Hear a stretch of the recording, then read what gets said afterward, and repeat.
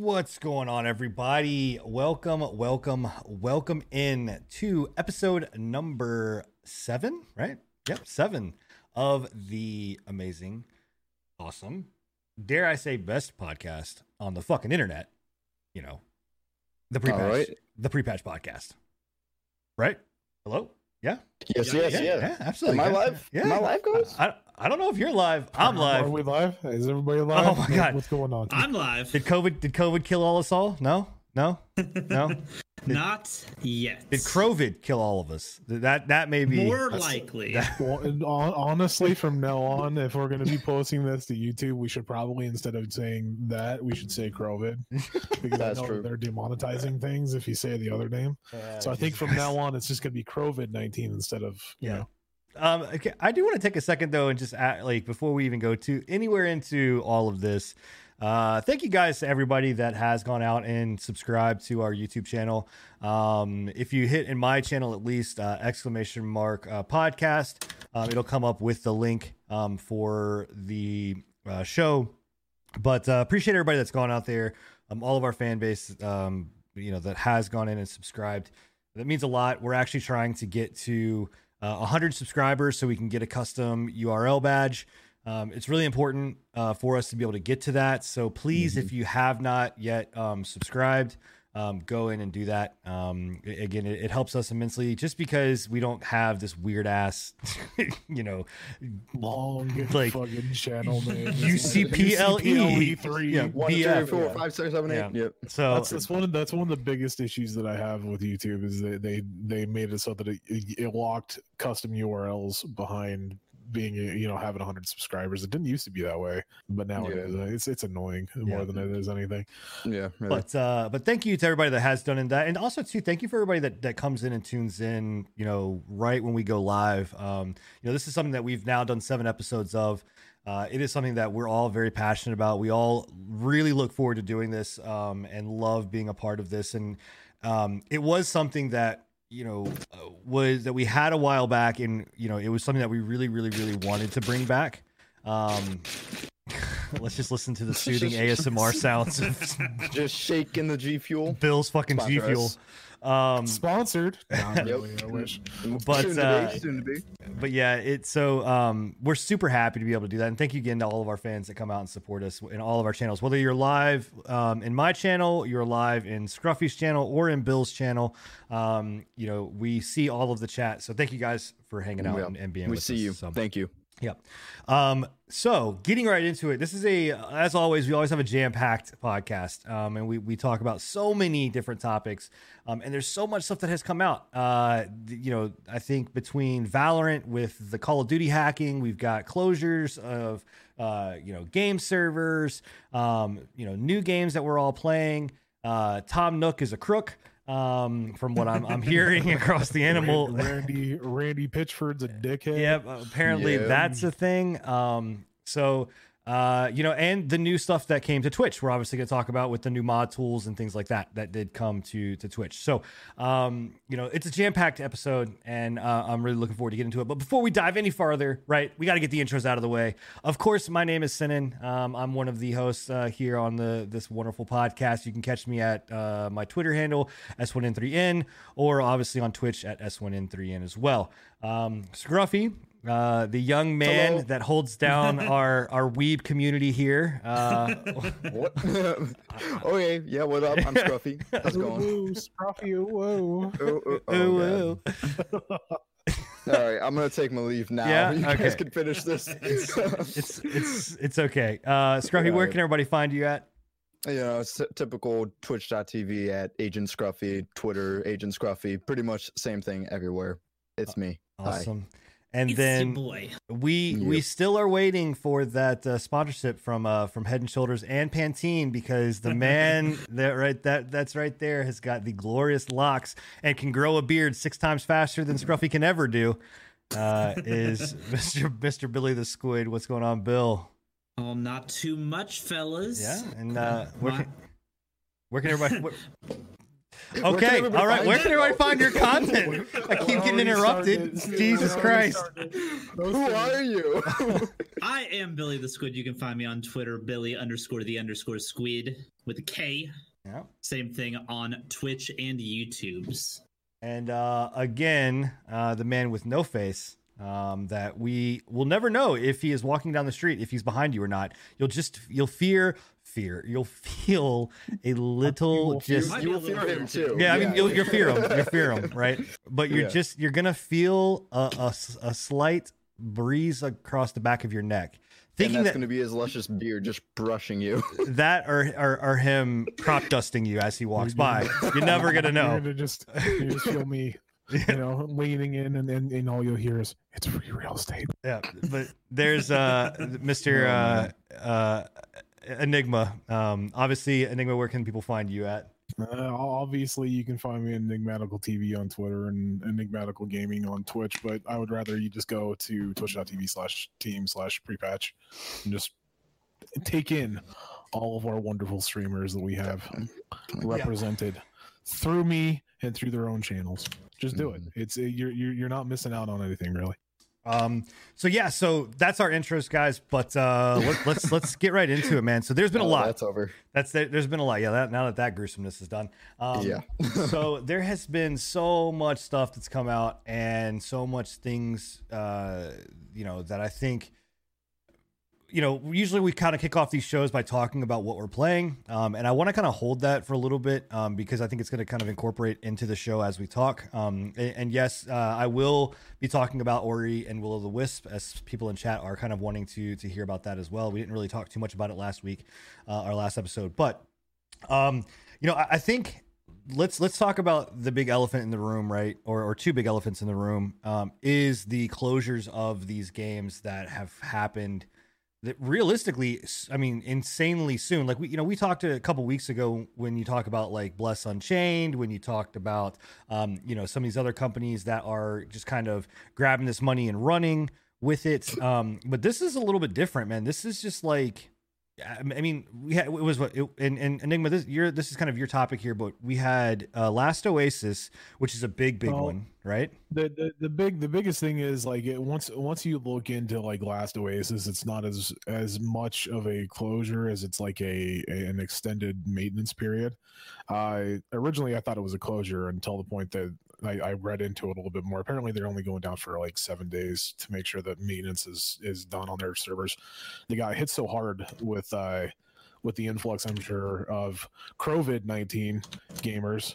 And I think that was the biggest thing with their servers. They just weren't ready for that influx. Now you can't make that as an actual excuse, because I didn't give that as an excuse for what was it? The fucking Diablo.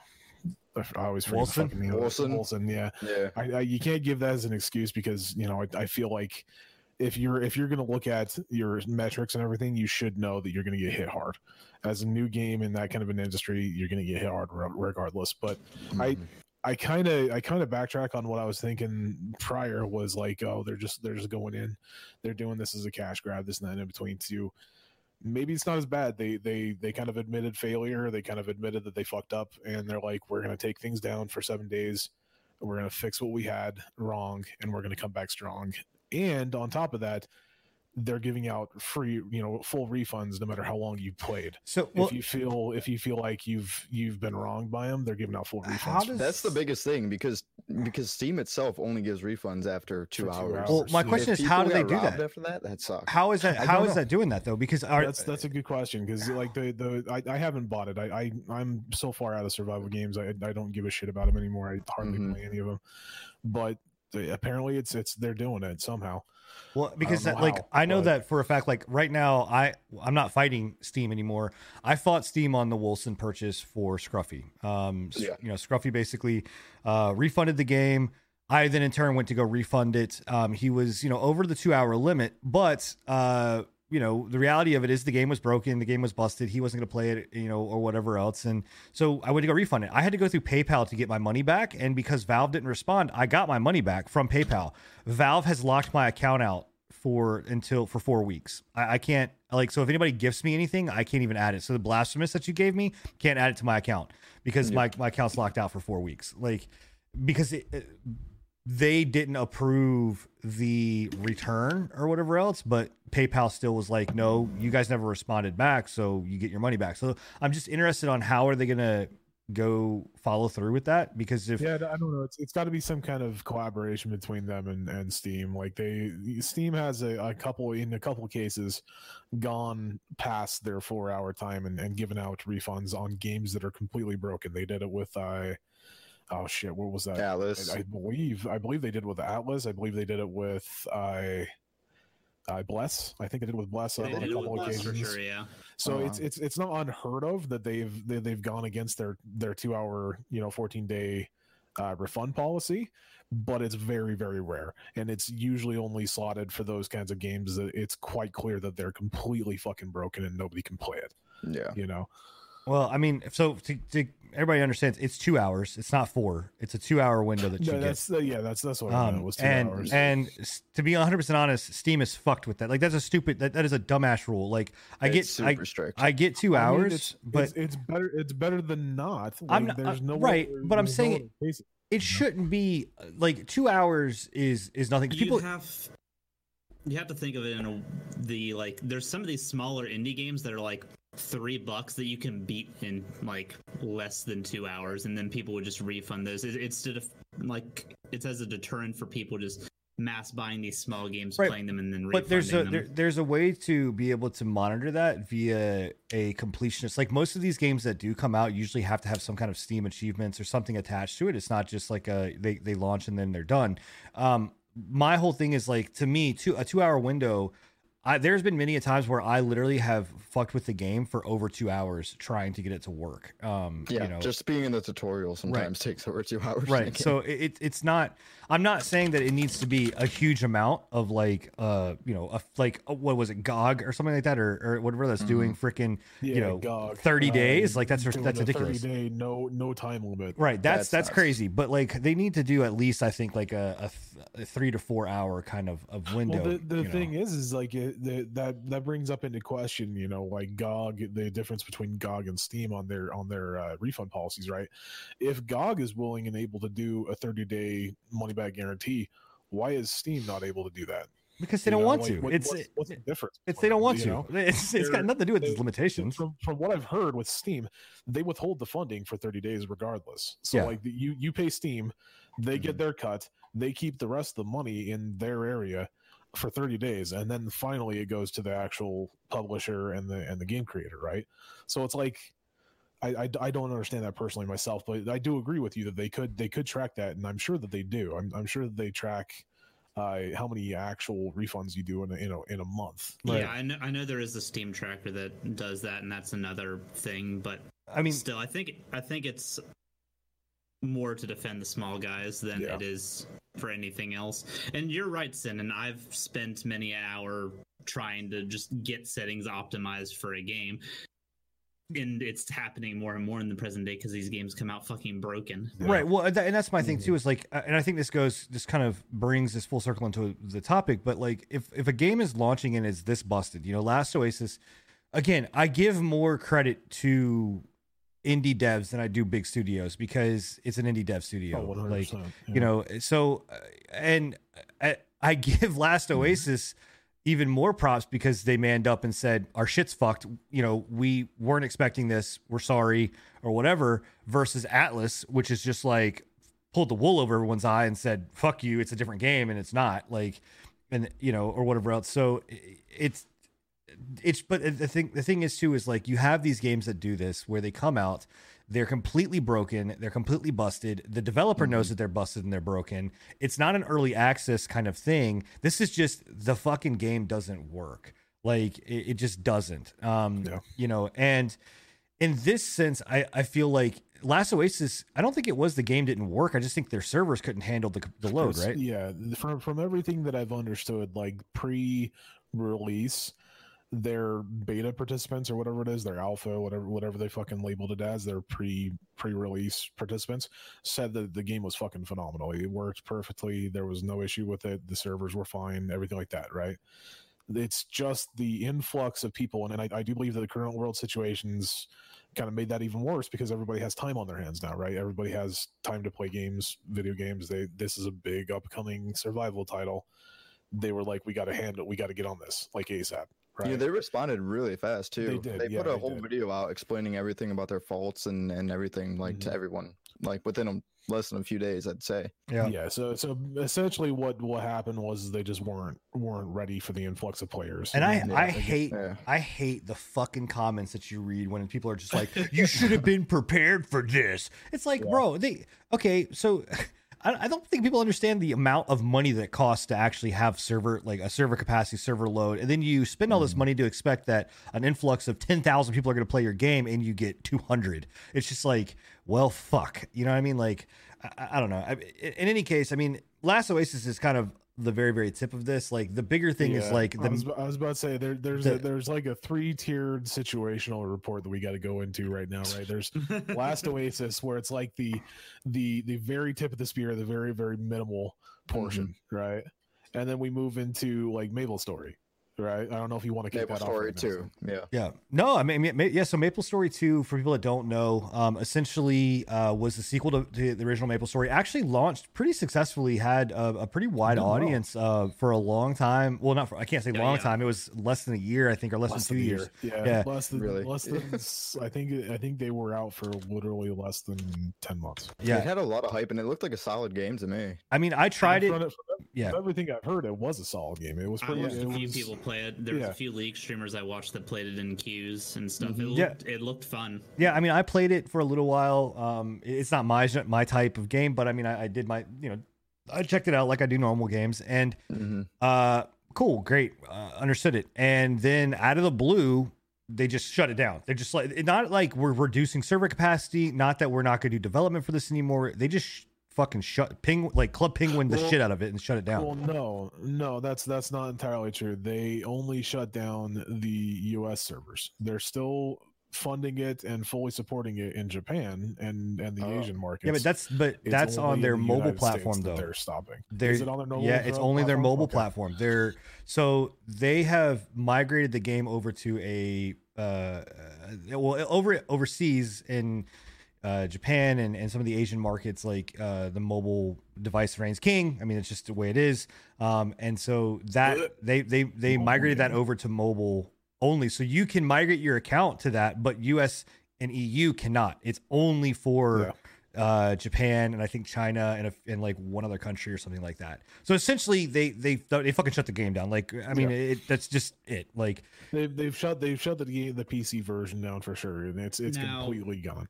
It's ridiculous. Is this due to it not having a large enough player base in US and EU, or is this due to COVID-19 issues? I don't think it has anything to do with fucking COVID. I think to do with COVID, yeah. or COVID, not COVID. Sorry, COVID, yeah. I don't think it has anything to do with. We're demonetized regardless. Yeah, I don't think it has anything to do with that. With the state of the world right now, they are going to lean heavily on this because it's an easy out. But that's not the case. Like the thing here was that they launched this game. They don't want to fucking put any more money into it. It probably didn't generate enough revenue for them that they thought it was going to, and they overcompensated for what it was supposed to be. I'm assuming, and then and they're only doing refunds a few months back as well. Yeah, I'm honestly willing to bet that what happened was they released it into the Western markets, thinking that it was going to do well. Right, and then they started getting a shit ton of money off their mobile platform in the Asian markets and the Eastern markets. And they just double down on the Asian markets. Yeah, we're done. Yeah. It's not worth it. We're probably getting like double what they're making off the PC port in Western markets, and we're like, fuck that. Like, Western people are so picky when it comes to these types of games. We're not going to even deal with it. So, yeah, you're done. You're done. Get the fuck out of here. And what's crazy too is that MapleStory 1 is still being like that's still a thing. It's still supported. Yeah, right. Yeah, that game's huge. Yeah, it's. I don't know. It's fucking mind blowing that this kind of stuff is allowed to happen in this kind of form or fashion. Like to me, we are, gaming's now been around forever, right? We finally, because of COVID, we finally have the fucking World Health Organization saying that gaming's healthy. It's not bad anymore. It's not going to rot your brains. You're not going to turn into a serial killer. It's actually a healthy social platform. I love now. that. It wasn't even too long ago they were blaming games for. They for blamed video it game 6 violence months and ago shit. for fucking people. Like literally, and now they're just backlashing and saying, "Nope, it's all good." No, it's Did they drop the gaming addiction as a mental health not. issue as well, or is that still a thing? That's still a thing. Yeah, it's fully still a thing. But we live in this society now where gaming is 100% a social thing, and it's in our world, right? And my like just not understanding why we do not have laws in place that protect consumers when it comes to this kind of stuff. Like, I mean, I get that you could buy something and a company could go out of business, right? But in 9 times out of 10, there are still things that are put into place that allow for either the consumer to be compensated back for that, for, whether there's class action lawsuits that are done, there are, things that are like refunds that are done back. I mean, there's laws that are out there, and it's just like the Wild Wild West in gaming is just like, oh, fuck over whoever you want to fuck over. It doesn't really matter, right? And it just, I don't know, man. It sucks. We're slowly cracking down on it, but it's taken a long time. But big companies are fighting real hard against it. We focus on fucking loot boxes. We don't focus on the. Well, the thing is, like over in certain areas of the world, like in Australia and such, they do have certain laws that state that if you've removed basically the ability to access something, or if you don't have the ability to do some kind of a refund or something. I know they did this with Wolcen recently as well. Was people were they were getting in trouble for not offering refunds for that. They also did it with Fallout 76 recently, everything like that. If you're not able to actually access it over there, I believe you can actually get a class action lawsuit against you, and the government of Australia will go after you. So I'm hoping that at one point the rest of the world will adopt such things. I mean, just Same. I don't even think like. I guarantee you'd probably be laughed out of court if you went into a thing and said, I want to file a class action lawsuit against, let's just say, Fallout 76, because what we got was not anything of what was supposed to be, right? Like, that was a complete shit show, and it's still a complete shit show. We go to them and say, hey, or Bless, or any of these other companies, and we go, hey, we want a class action lawsuit because this was basically a scam, and what we were paid for was not true, and we were lied to as consumers and taken advantage of. They would fucking laugh you out of court. Like, they would just be like, get out of here, bro. Yeah. Like, you're fucking crazy. You know what I mean? Like, it's a video game. What do you want? Like, I don't know. There's so many, and I'm not saying that there needs to be like regulations and on top of regulations, but I do think that there needs to be some kind of protection against stuff like this, because this is now more than ever, I think, becoming a bigger and bigger issue. It's just like these companies, especially because of how easy it is on Steam. Maybe with things like GOG and things like that will change, and you'll see a shift in like the return policy and things like that. But there's so much of this just like saying, well, fuck it, you buy at your own risk. You know what I mean? Like it's on you if the game fucking blows down, blows. And I get it for early access stuff. Like, that's on you. Like, you're buying into an early access, you're buying an unfinished product. That's like buying a fucking car before it's even built. I get that, but like when you go out and a game says I'm launched and I'm releasing, and you're taking funds and you're allowing people to play your game, like at that point you're saying it's fully released. Like I don't know, it's just fucking crazy. Like to me, this is where we start the pre-patch gamer insurance, right? Yeah, exactly. Yep. For $16.99 a month. It is an issue, right? Like GOG is famous for bringing back the original GOG was Good Old Games, right? They were originally there to bring back old games from the dead, make them so they weren't DRM sanctioned, right? So that people could play past versions of games that they loved before, but you can't obtain them anymore. One thing that I do like about like private servers and stuff like that is that they do offer that kind of a service. There's certain games out there like Anarchy Online was one recently that kind of came up in the news, where they had a new server come up that essentially brought it back to what it was previously before the servers completely went down, right? And then that's one thing that I like about the new generation, is that we're starting to see like these old games be, I wouldn't say reinvigorated, but like reanimated almost, because there's no change to it. It's just they've brought back the server so people can play them. But and I understand those kinds of games where it's like they went on a stint of like 10 to 15 years and then we're like, okay, we need to shut the servers down. But legitimately, this is like a year, less than a year, is ridiculous to me. It's the same thing with Bless Online. Bless Online was up for less than a year, dude. I think it was up for like 6 to 8 months, maybe, if I remember correctly, somewhere around there. Regardless, it was a year, right? Yeah. And they took it down, and you have no access to that anymore. There's no way to play it. There's, you can't. Is that a similar thing? Do they stay open in Asian market? No. Bless just took the money and fucking run. Shut it. Yeah, Bless completely shut it down and took the money and ran. It's ridiculous. But it's one of those things where it's like, I don't know where the economy is going, but that's definitely something we need to look at in the future. It's the thing about it that's crazy too is that, and like people are saying in the chat, right, is, games like Generation Zero, games that are, and I'm not familiar with Generation Zero, exactly what that is, but, games that are online based and they shut it down, right? Then my whole thing is, then guess what? Give us the access and the rights to open up our own servers. Let us host our own shit. Like, again, if you're talking about, let's look at, WildStar.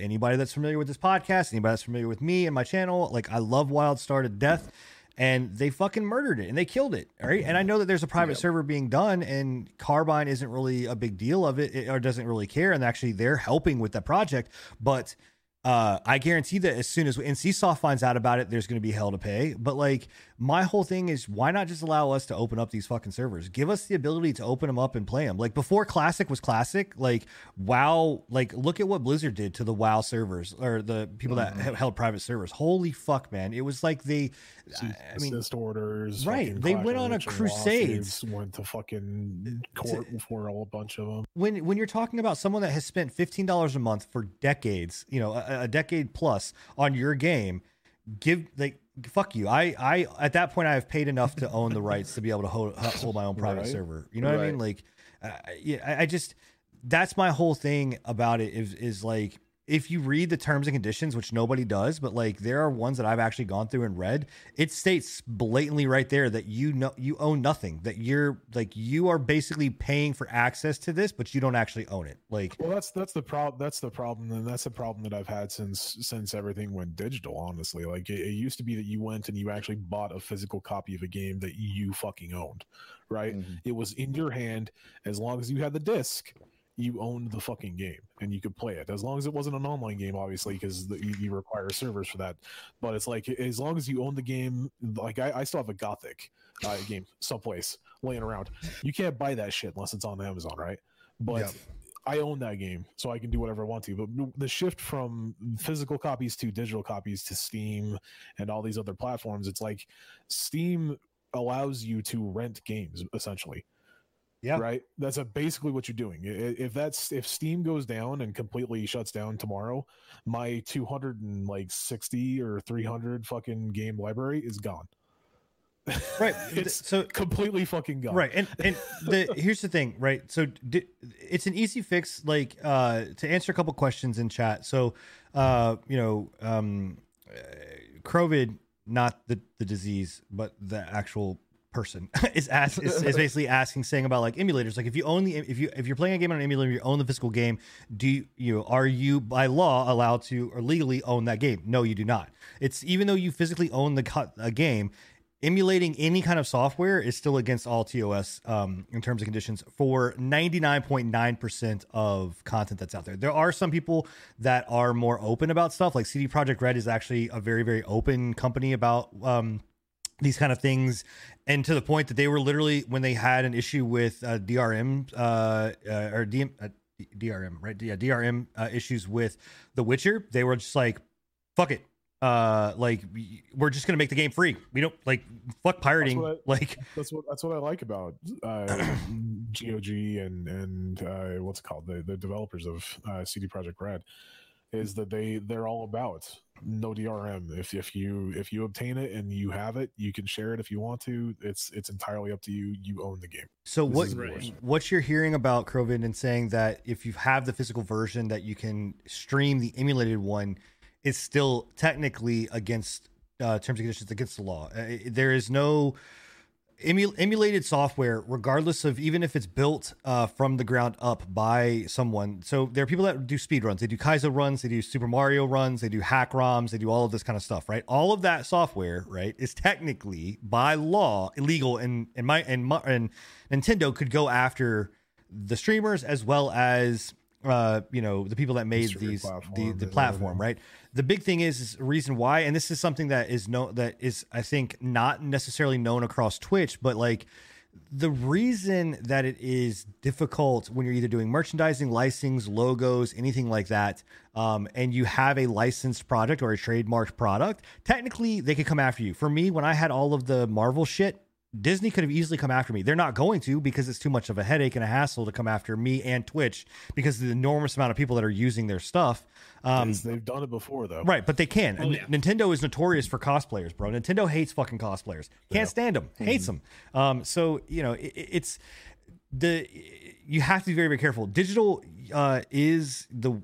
I agree with Plague Nemesis saying that digital is the way that we don't necessarily go, where I think that the problem is that if we go with this idea that every single server is being controlled via the company versus P2P. Like, to me, P2P server fixes a lot of those issues, because then I'm hosting the server, I'm hosting the stuff, and yes, you're going to deal with lag issues, you could deal with all of this kind of stuff, but in the day and age that we live in now, where internet is, I know it's not wildly fast for every single person, but it's moderate, it's fucking better than what it was, 20, 30 years ago. In a 30-player lobby, there's at least one person that's going to have a stable enough internet connection to host a stable game. And let's be 100% honest, folks. How many fucking server-run games have you gotten into where it's complete dog shit? Like, let's be honest. It's not like this is the fucking it's the promised land. Fallout 76 is fucking private servers that they said you would be able to host. You would be able to host yourself, and then they were like, actually, we won $100 a fucking year, so we're gonna host that.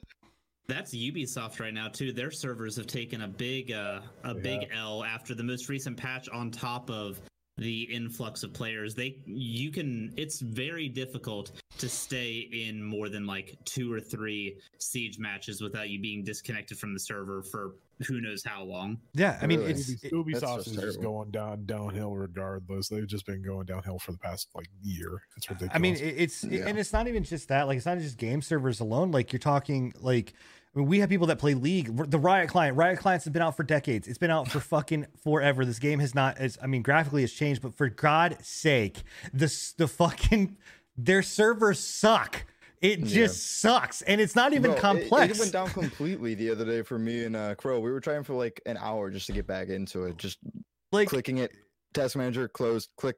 How many characters have we had launched now in League? We've had there's well over a couple hundred, right? There's 100 plus easily. Like, I know for a fact there's 100 plus. They launch a new character once every quarter.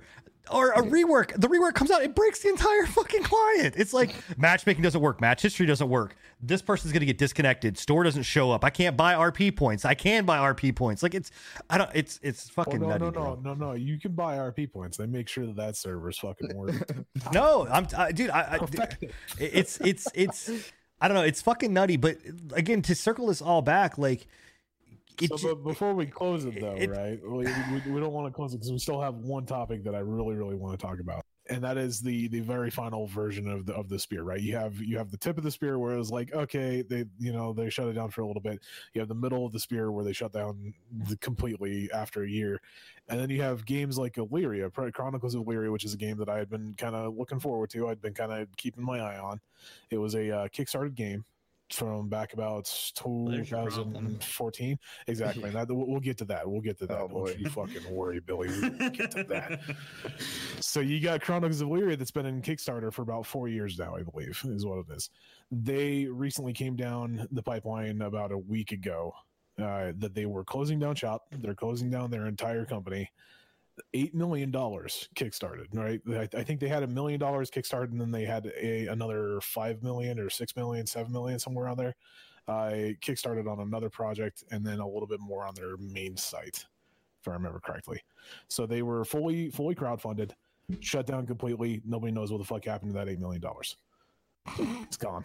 Just got up and ran. I'll tell you exactly where that $8 million went, bro. Bravo having a margarita. Yeah. Someone's got some nose candy. Certain things have come to light as well. Like they originally came out with a projection that they would require $4 million to actually finish the entire game. Right? They said that we need about $4 million to completely finish the game from start to finish. Boom. There you go. They got $8 million, used up $4 million. They still have $4 million missing. We don't know where it's at. So essentially people are thinking that's what happened, is like they've basically cut and run the creator of the game. Can't remember his fucking name, but the CEO of that studio has essentially ran with that money, more or less. And the weirdest thing is, like, the developers have said, they've come out and said that they're like, well, we would be fine with continuing to develop this game on our own in our own free time. Something about CEOs and running with money, it seems to be kind of a familiar theme right now, you know? But yeah, no, that's the biggest thing right there, is like Kickstarter is a very big issue right now. And I think that's they hold no accountability for the games that are kickstarted, right? Like if I was going to go to them and be like, yo, this thing's shut down, I want my fucking money back because I can't get it from them. Nope. It's not on us now. Once it goes out of Kickstarter, it's out of our hands. You got to go through them. Yeah, it's fucking ridiculous, dude. It's a joke, but would you? Okay, so and this is the catch-22, right? Do we go and we have games that we want to fund, that we want to see, right? We believe in, right? Or and fund them and then have this happen, or do we have companies that do really, really well and then they shaft their fucking employees because they don't want to, pay them bonuses, even though the company does fucking phenomenal? Like, or you have games like Scum or H1Z1 or what was the other? What's that other fucking? They released the Culling. Remember that the Culling, and then the Culling 2. The Culling 2 came out 6 months later, and then they fucking just trashed it. What the hell? Like, I don't know, man. It's just, dude. I think Kickstarters and like Indiegogo, I think it's a great idea. I just think the precautions that they took and everything, just it's almost like unsafe to support things because you don't know whether the person who's actually making it is gonna stay true to their word. I honestly have not kickstarted a game in like several years now. After some of the fiascos that I've had, like fucking Survival Infestation Stories, or War Z is what it used to be called. After War Z, I stopped kickstarting shit. I was just like, I'm done. That's no more. We're not doing that shit. I'm not about that life. I'm not about to get my fucking money taken away from me. The last game I kickstarted was a game called Survive the Nights. Oh shit! I did kickstart that. Oh fuck! I lied. That's like 6 or 7 years ago. It took nearly 5 or 6 years just to come out with less like fucking an alpha. A tech demo, dude. Pretty much like a tech demo, and it was complete dog shit. Because I'll tell you what, I played that tech demo. And there was a glitch where if you ate a can of beans, you couldn't jump anymore. How does that happen? That's true. You've not heard of that? That's right. Apparently, beanitis. If you ever tried to jump after a can of beans, you're lucky to not shit yourself. It's like swimming after you've eaten, man. You just can't do that kind of shit. It's a joke, honestly. But yeah, the moral of that story is, don't kickstart shit anymore. No. That's my biggest thing. Unfortunately, to say, don't eat beans. It's got to the point where I can't do that. I can't kickstart shit. I have a really hard time these days with early access titles. I don't usually buy into early access titles unless it's something that you guys are playing or it's a buddy of mine that's like, oh, if they fuck up, we got like $20 worth of fucking early access fun out of it, and I'm like, okay, whatever. But yeah, I don't kickstart things anymore, but sadly I still do buy into some of those post-apocalyptic survivals now. Well, I mean, I still do. They're my guilty pleasure. I mean, even if they look like decent, I'll try them. But I'll try them. But like Steam's return policy, I probably won't get my money back. So. Here's the thing about it, though. I mean, some of those things are games that the mod community will pick up, right? The community will pick up and run with it and do stuff with and run some of them and do chance, things, right? Yeah. Like, I mean, if you look at, for instance, what's that game that you play? Oh shit. It's glitchy as fuck. Miscreated? Yes, miscreated. Miscreated, yeah. I was Like- about to say it's glitchy as fuck. Doesn't Right, really it- Gotta be really miscreated. narrow it Yeah, down too much. it's miscreated, and so it's Mhm. it's you know it's glitchy, it's buggy, it's fucking wonk, right, and just completely out there. But at the same time, like I've seen a rabid community around it that actually does kind of keep the game somewhat alive and keep It's it a small moving. one, but yeah, there's still at least like 100 players that play. Right. So I think Well, that see, keeps the it alive. The mod community is honestly what kind of makes some of these games survive. It's the reason why, like, you're starting to see a resurgence in like DayZ, right? Mhm. They finally opened it up to the modding community, and now the modding community can get their hands on it and make it what it was prior to them fucking it over and making it its own game. right. Because Well, I it mean, was a better game. when it Fucking was look at Black Mesa, right, or whatever else. Like that game is. I mean, 100% was a mod that now they've actually released it, like, and it's a full thing. But Mhm. that it's or they remastered it or did something with it. But I mean, or Gary's mod, for fuck's Fucking sake, man. remasters. Like those things have been, something that the mod community really does take ownership on, and a majority of the shit. I mean. Again, we just talked about League. We talked about Dota. We talked about Here's the Storm. Guess what, guys? That all came from fucking a mod of Warcraft. Like, that's what that was. So the most played game in the entire world is a mod, like 100%. So I mean, I don't necessarily mind spending money on games that I want, like, to roll the dice and take the risk on, and see. My issue is where it's just like a blatant disrespect and disregard for anything that is like human decency, and just to say fuck Mhm. you, and I'm gonna like blatantly take the Well, money and run. the biggest thing that stings with Chronicles of Valeria, at least, is that we don't know the full story. Like, you're never going to know the full story Right. of where that full 8,000 or 8 million went, right? Yeah. Like, Right. if it was only slotted for 4 million and they got 8 million and they used up 4 million, there's a divergence in fucking cash flow there, right? Yeah. Like, where did that other 4 million go? And it went to the fucking CEO more than likely. Oh, absolutely, dude. That guy, it went to hookers and blow, and probably them at the same Probably, same time.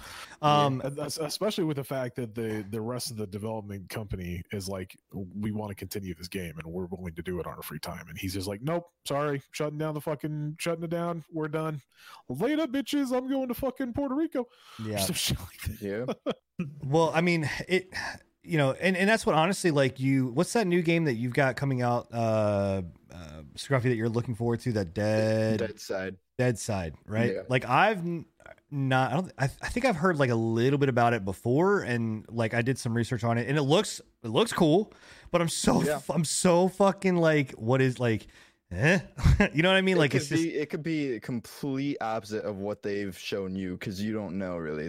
They can show you whatever to make things look fine, but like, until somebody actually plays it and says something about it, because I don't think there's been any beta tests or anything about that game. I've done some research. I don't think No, anyone's somebody's played out. They played alpha. There was alpha testing. Somebody played Yeah, alpha? there's alpha testing for it, because they talked about it in a couple videos I watched about alpha testing. Okay. People that came back said it was really good, but Then- I don't know.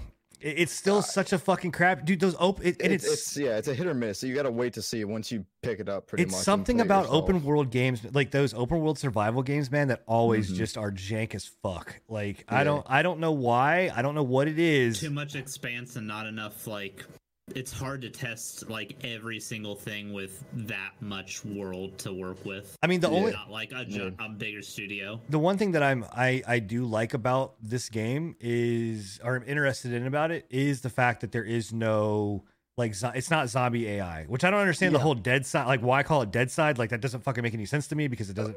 The only AI that are in the game are like villains, or not villains, but like bandits and stuff, like looters and all that. But and they're, even like, even controlled then, AI, but what I was reading about it was that the AI in there is only quest based, that you go and grab, like, Mhm. from the towns, but the purpose of it is that you go and grab this, and it's the interaction amongst everybody else that is what So causes essentially, these. it's a PvP. yeah, Yes, it's it's not interaction focused. PvPvE. Pretty much It's purely it's PvP. yes, it's a survival game that is PvP based. There is no PvE. Like, you're not So like it's what they were going with 76, basically. I was about to say, it sounds very familiar to 76. probably 76. It kind of takes you back to like the Arma days and, the now Arma they're DayZ days. adding in fucking AI. Yeah, well, but the difference in 76, the difference in 76 though, is that it's the AI that were in there. Like there were still AI components of going and getting the quest. This is like saying like a quest giver will basically say you need to go to this place and grab up a piece of loot, but if a group of bandits, a group of people come in and start like laying waste to this town, right, then the quests just go to shit. Like everything just kind of goes to fucking up in the air or whatever else. And you don't know what's going on. And you have to basically like calm everything the fuck back down to be able to get that quest again. Like it's an interesting concept. And sounds like a griefing nightmare. It can't be any worse than Rust. That was a fucking, we've talked about that many times. Well, you know, being a delve into like the human brain and psyche. But it's interesting. I mean, it's an interesting concept, and I know this is off topic, but it I don't know. I mean, but it makes me worried. It makes me worried to be like, I want to try it. I want to play it, but I don't know if I'm willing to put the money into it. And I don't even know. Did they come out with a cost yet? I don't think so. People estimated it's probably going to be 20 to 25, maybe 30 at most, hopefully. I mean, those are typical for your survival games really nowadays. If it's fucking over $30, dude, it's not. If it's over $30, how not? Yeah, it's dead on arrival. I mean, it's dead on arrival. Well, I'd probably still buy with Chronicles of Lyria. I feel bad for like I got a free package out of it because my buddy had an extra package, but I feel bad for the people that spent like 10K and more. They had I think they had 21 people that spent 10K or more for founder packs. Kickstarter, yeah, for founder packs. Yeah. Oh my god, Kingship founder packs. Star Citizen, they're gone, dude. It's completely gone. I mean, that's why we can't talk about Star Citizen. That's why I refuse to. I'm a huge supporter of Pantheon. I've talked about this for numerous times. About I think that's going to be a phenomenal MMO. I will not dump a goddamn dollar into that thing until I actually see the fucking product. Like I've seen it. I've seen CodeCarnage stream it. I've watched the dev streams. I've watched dev videos. I follow all of their people. I talk to them. Great. I believe you. And then go ahead. Sorry. I said, I believe you, but I'm not giving you a damn dollar until it ain't happening, bro. Oh, and the worst part about Illyria is that they had tech demos, they had videos, they had actual gameplay that they were doing. They were actually fairly close to releasing into beta. They had people that were playing it. They had tech demos. They had certain portions of it that were finished and looked polished. They didn't look terrible. It really didn't look terrible. It looked like it had promise. But yeah. Well, and the crazy thing is, there's 3 genres, guys and girls, that you can look to that will always have this fucking level of scam, scummy, nasty ass people, and it's MMORPGs, it's action RPGs, and it's open world survival games. Those are the 3 fucking. You mean 2? What? Oh wait, are we talking about? I thought you meant genders. No, that's a joke. That's a joke. Please, that's a joke. Fuck. Okay. All right. 3 genres. Back to it. Joke aside. Jesus Christ. I'm gonna Carol Baskins your ass.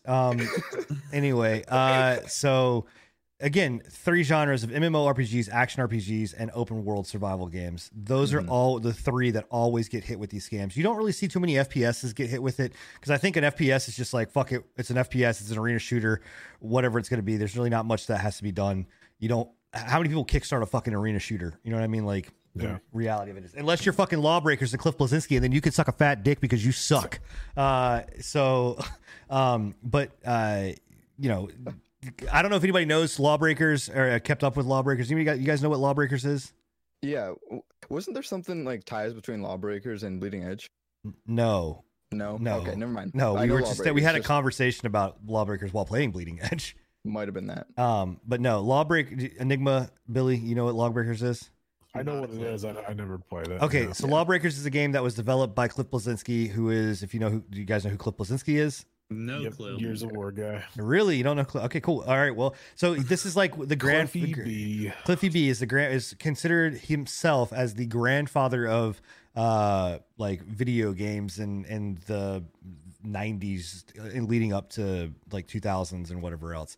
Creator of Epic Studios, Gears of War, Unreal Tournament, the Unreal Engine. That's all him. That's Cliff Bleszinski. Made this game called Lawbreakers. Was supposed to be this big thing. He was like, we're going back to our roots. We're going back to having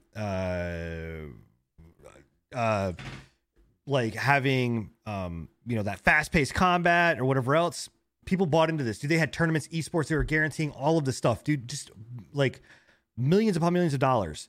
Game came out 3 months later, shut the servers down, shut everything down, killed everything, took the money, ran with it, no refunds, no nothing, and was just like, well, it just, you know, that we unfortunately we just didn't have the support that we needed. And people are like, bro, first off, you have millions of dollars, like millions upon millions of dollars. Guy drives around in a Bugatti. Like I've seen the car. I know the car.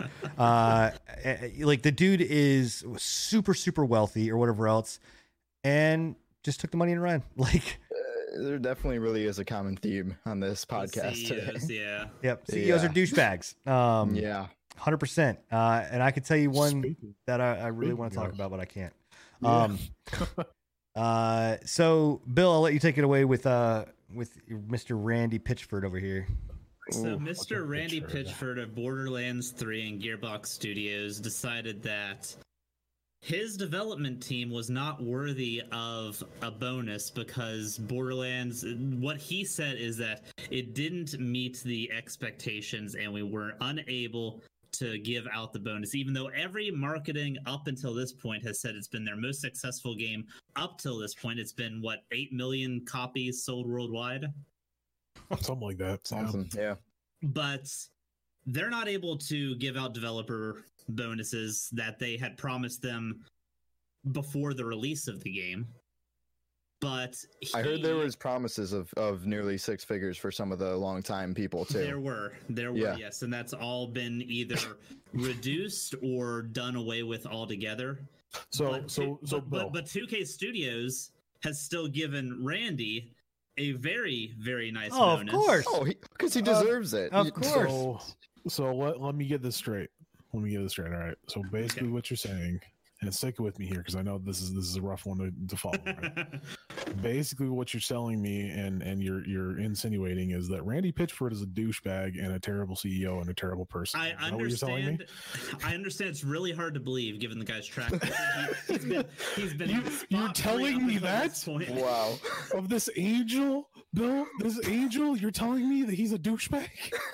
I understand. I know it's hard to believe. I didn't want to believe it myself. Is this Is this the same Randy Pitchford that brought us that phenomenal, amazing Alien Isolation game that we were, Alien Isolation, Colonial Marines, right? The one that was that they showed, that one, that phenomenal hot, piece of hooker ass. That's great. I've been defending Borderlands 3 up until this point. I actually made a video on my YouTube whenever the boycott Borderlands 3 was going around when 2K basically destroyed that one YouTuber's entire life. Yeah. I've been defending this product. I was like, don't take it out on Gearbox Studios. Don't take it out on them because this is a 2K specific thing. Yes, 2K are scumbags, but you shouldn't boycott the game because it's going to hurt everybody that worked on the development team and all of that stuff. And what goes and happens, they fuck over the development team anyway from inside. Nope. And I'm just... I can't even. I wanted to believe that Gearbox could take the moral high ground on this and actually do what was fucking right with this game. And the game was broken at launch too. Just throwing that out there. Yeah. And at a meeting, he even said to all the people who were complaining about not getting bonuses, he said, if you want to leave, you can just straight up go. He said you can just quit and get out. It's ridiculous, man. I've been saying it from the start, and I'm not meaning to toot my own horn here because I don't want to, but I'm going to toot my own horn here.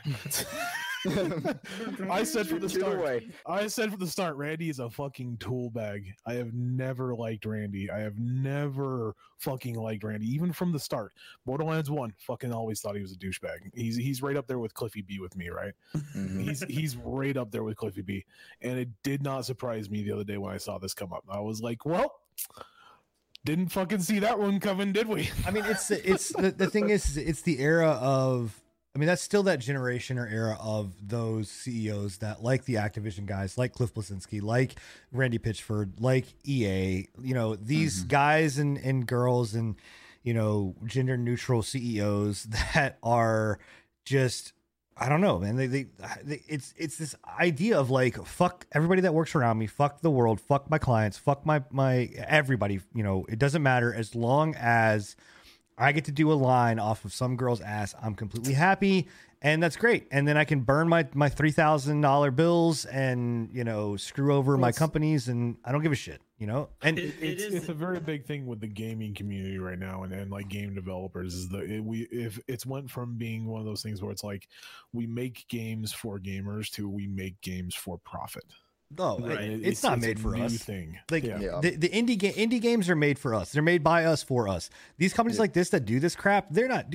It doesn't even matter, and it's still even present in like games that are not even like.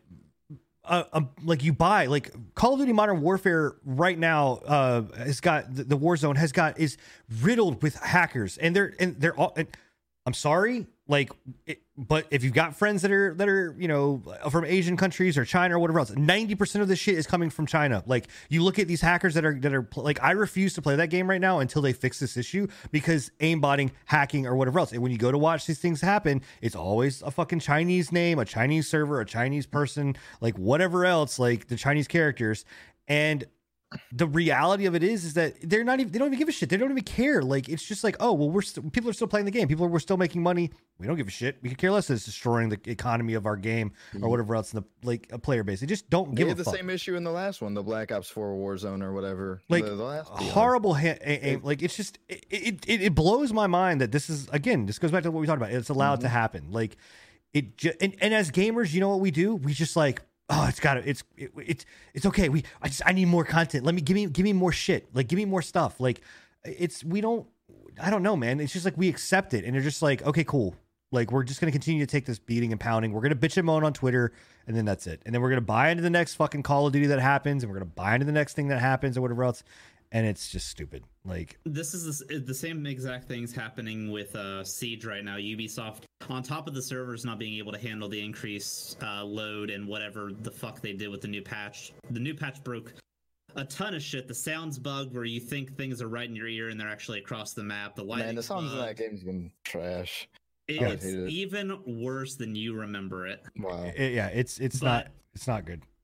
But there's also in the higher elos, it's just riddled with hackers. There's people that you literally see just doing figure eights in the air, like inside of the objective, and killing people outside because they have the teleport hack where they can teleport their shots directly to other people. They have wall hacks. They have all this other stuff. They even have the ability to hold a game and like a group of players hostage. Wow. Like within a server. They can lock you into that server for as long as they want. That's crazy. You can't queue out. As soon as you close the game, come back in, it'll still try to automatically reconnect you, and it won't connect you to any other games. I used to think that game had like a good control on the hackers too, because they always showed in like the corner, like the bans and everything, the ban like waves that would go through like every 30 minutes at least. They did for a while, but with these most recent patches, I think it started at in November of last year, maybe earlier, something broke or some exploit came out, and the game is just absolutely done. As far as like, we're talking like challenger and platinum players, it's impossible to not get a game with hackers from what I've seen. There's a YouTuber and streamer that I follow called Godly Noob, and literally every game he queues into, there's a hacker either on his team or on the other team. It's to the point he doesn't even care anymore. He's just like showcasing all this stuff on his YouTube. Like, yeah, these guys are showing off what a hacker can do and get away with. These are like the number one challenger in Siege right now is a hacker. Yeah. Wow. He's got like a 6.0 KD in Siege, which is unheard of. That's a joke. And so again, to address something that as far as chat is concerned, a lot of the statistics and things that I'm telling you about as far as like where they're happening from are also backed up by Activision stuff. Go and look up Activision's comments and their like statistics on where hacks are coming from, and they themselves are saying that it is coming from like the Asian, countries, China, whatever else. Like it was a big issue with PUBG as well. A lot of the hacking in PUBG was Asian based, where the Chinese players were coming onto U.S. servers. That's why they had to region lock their servers because the hacking problem was so bad. That's how it's always been, really. I mean, we have our own select share of hackers and hacking communities here in the West, but it's, for the most part, a lot of them do come from like Eastern markets, Russia, Germany areas, stuff like that. It's very, very, very prevalent. I'll tell you how many times I get a notification on my phone from Russia that somebody's trying to log into my Blizzard account. Oh yeah, or Steam. Holy fuck, man. That's hacking accounts. That's a completely different story. It's ridiculous. But still. Is there a reason behind, like, is there a deeper reason for like Modern Warfare and stuff? Because I don't think there is for Siege. I know a lot of the Siege hackers are actually US based. They're US based players, just doing it to like get challenger rewards and stuff. But for like Modern Warfare and stuff like that, is there any type of grind that you can get through like winning and hacking? Does it speed up a grind? Are they like able to sell those accounts off? They'll sell off the accounts being, higher tier. It's a free to play game. A lot of it is just getting stats and things like that, like up. I mean, it's goes down to just the base of just wanting to troll the shit out of somebody. I mean, and really you see it more prevalently in free to play games for sure. Right. And that's why, again, like, taking this even more full circle and keeping the podcast, like you guys fucked on, got me all about your transitions and shit or whatever else. But like, with Valorant coming out, guys, like Valorant is going to be a free to play game. Like, and I get that Riot is free to play. Riot or that League is free to play. League has its fair share of hackers and things like in that nature. It's not nearly as prevalent, but it's still an issue. But they aren't playing in the FPS world where wall hacks and things like that are significantly bad. Like it's all just scripts on and it doesn't matter. Like again, it doesn't matter. Like chat saying like, oh, they've said that the anti-cheat is their number one priority. It doesn't give a fuck. Anti-cheat should always be everyone's number one priority when it comes to a competitive online game. It doesn't matter. The fact that it's free to play faster than anything. Right. It's still gonna happen because it is just free to play. And the issue here is like it shouldn't be it should be not even a 3-strike rule. Guess what? You hack. And you turn on your hacks, you get banned. You turn on your hacks again. IP banned. Well, what I'm saying is you get banned the first time. You do it a second time, IP banned, shadow banned on, and you're done. You're just locked. Like good you're on done. Twitch for implementing that to their system. Right, there's shadow bans on follower on like or whatever. Yeah, like so if Twitch can do it, on a massive scale, which you're talking about, way more massive than any of these games are dealing with, like. Give me a break, bro. Like it's just a case of you clearly know that they're cheating. You clearly can tell that it's an issue or whatever else. And Activision's thing of saying that they've got a team that is dedicated to manually checking. Are you fucking kidding me? This is 2020. We are manually checking cheaters now. Like, bro, it's you should be able to tell inside your coding to be able to be like, oh, someone turned something on that is like an auto aim, a wall hack, a glitch, or whatever. Like, get the fuck out of here, dude. And Valorant, like CSGO, is rampant with fucking cheaters. I mean, it is rampant with cheaters. I don't miss those days like, playing that game. And guess what? That's a paid game. Like, you're about to step into a world where it's free, completely free. Like, bro, when they went on sale for like $2.50. The amount of hackers that were on that game was just absurd. Yeah, it's. Has EA acknowledged the hacking problem? Who? EA for Modern Warfare. That's Activision. Or Activision, sorry. Yeah, that was their response. They said that they're like, we definitely take it seriously, and we've already banned 50,000 accounts, which is fucking nothing. 50,000 accounts in a free-to-play game where you're boasting that you have over 3 million people playing the game right now. 50,000? Get out of here. And on top of that, it's a manual review process. Like, people are manually checking it. They have a team that's manually checking it. Are you fucking kidding me? So you got manual Mike back here going through every single fucking game to make sure that they're like legit. Like, get out of here, dude. Like, I don't know. Ubisoft hasn't acknowledged the hacking problem at all. The only thing they've acknowledged is that their servers have been bugging out and their lighting and sound issues, but that's all infrastructure stuff on their end. They're not acknowledging the hackers whatsoever. Yeah, of course they're not gonna acknowledge it. That's bad for their bottom line, man. If they acknowledge that they have a hacking problem, they're gonna get but if their best players can't play the game without getting cheated on, then that's like, I know a lot of those top players are their content creators too. They're effectively ruined. Like, they're making it so that pro players can't properly train because their games are constantly being flooded with hackers. The sound and all that stuff's not working. They can't get effective practice because the games are unplayable.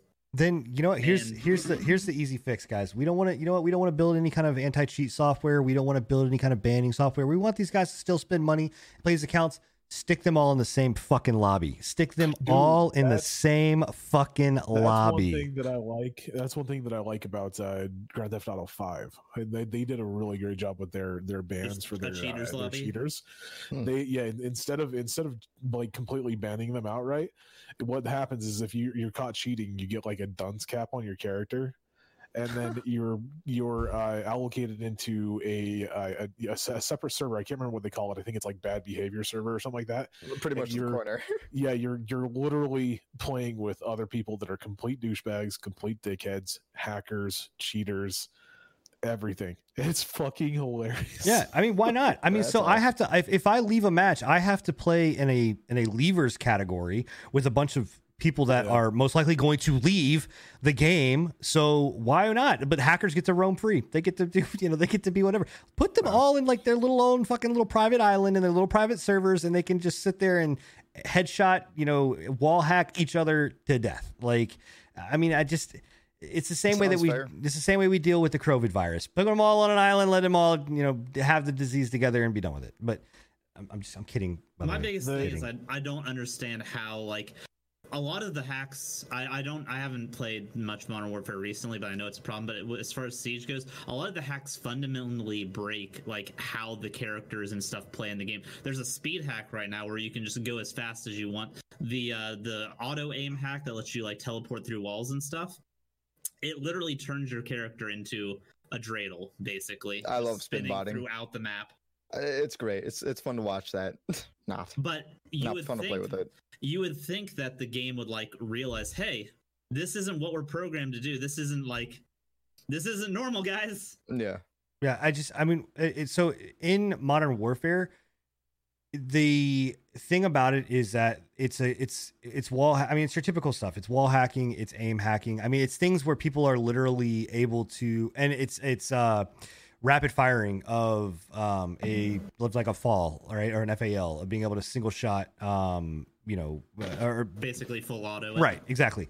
So what you can see it when you're watching, when people are literally just like, again, you can auto track someone's head, like going as they're falling down, like they're just downing people left. I mean, it's just insane to watch these people drop 40 kills in a game. Like the best players in the world, like Tim Matatman, Nadeshot, watching Courage JD, Symphony, all of these guys play these games.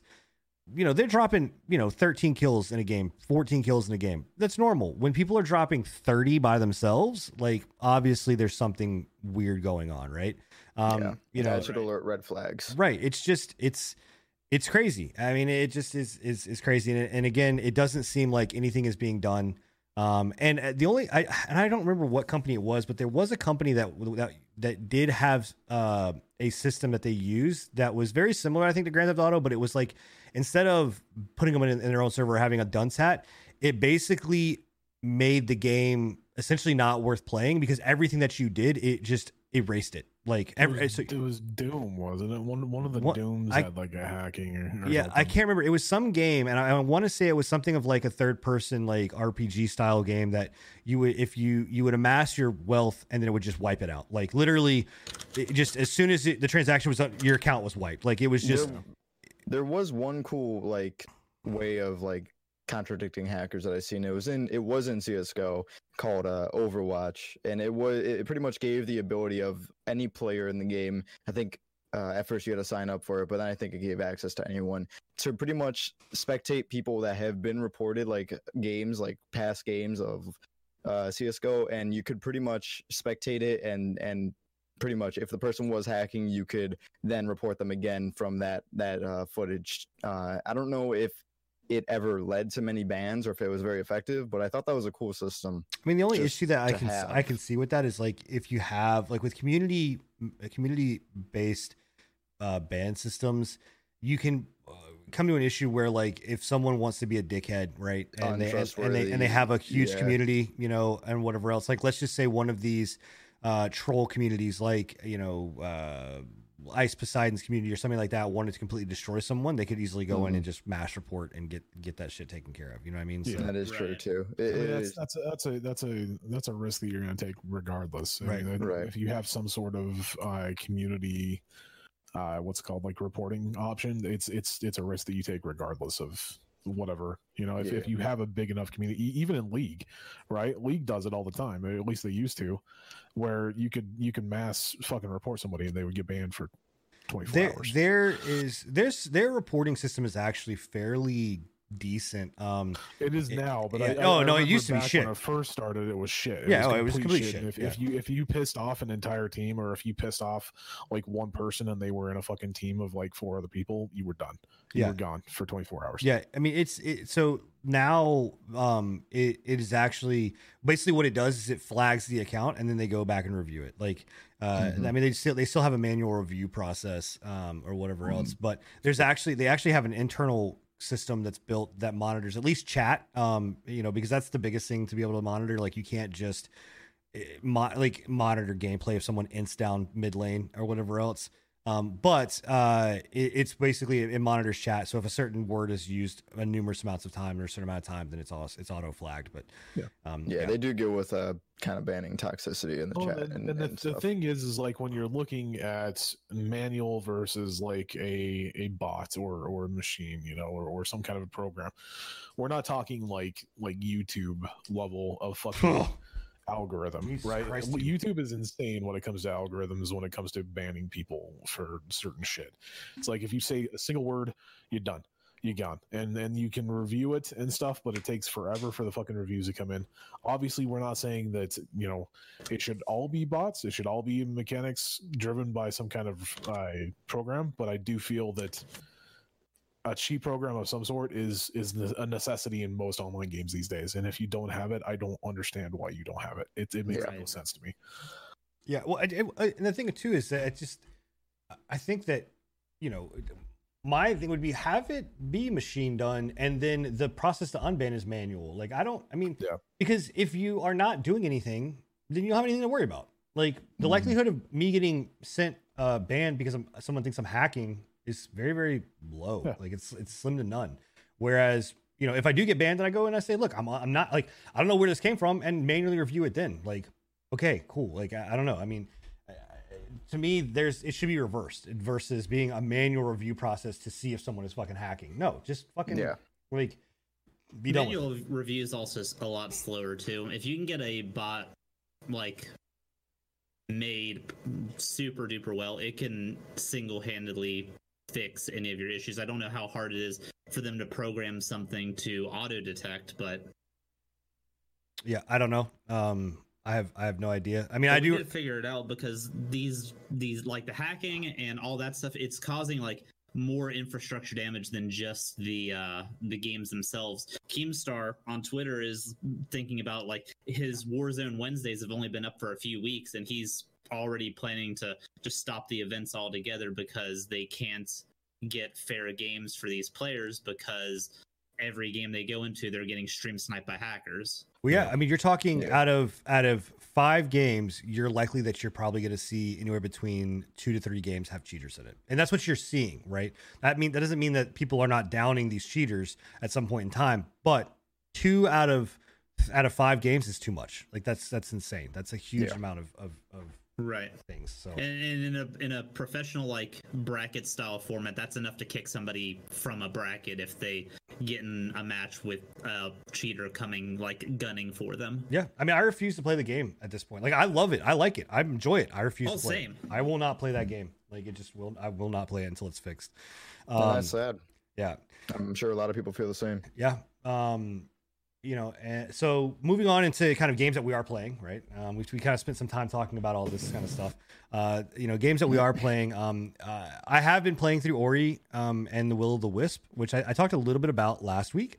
Did you end up beating that? I've not beaten it yet. No. I have not beaten it still yet. waiting for Stevens to play. Oof, right? Watch. You're So anybody that is kind of that does come to my channel and watch my community. I am the type that like I'm not just going to play through an entire game like unless I'm just absolutely drawn into it, which I am. I love Ori, but there are viewers that I have that are literally they tune in to watch this game, and like when they are there, I will try to play that game for them. So I'm kind of doing a slow playthrough of that of Ori, but it really is a phenomenal game. And I know that we talked about it a little bit last time, Bill, when we were discussing like the play style of it. Is it, you know, you're seeing the same kind of mechanics being used and the same weapons being used throughout. What I'll say is like up to the point that I got to just recently, where I would say I'm probably about halfway through the game now. And this is where it really opens up, and now you're starting to explore more areas. You're doing more things.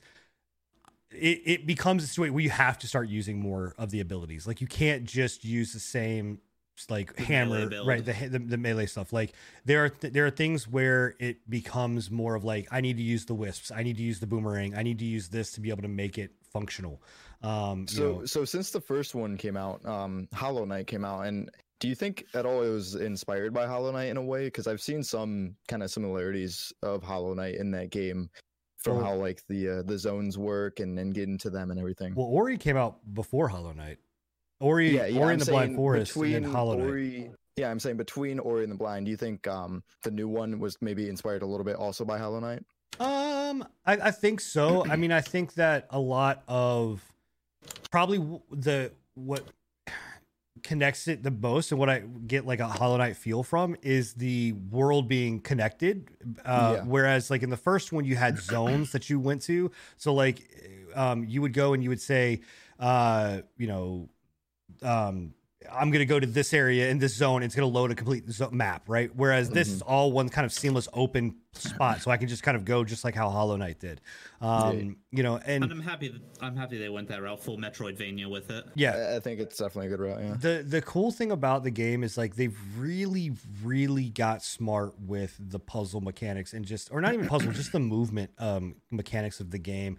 In the first one, I feel like it was very more combat heavy. And you use the world around you to get around stuff, and there were some jumping puzzles and things like that. But in this one, it's so much of like using the world to really go places that you may not necessarily should be able to get to out of the gate.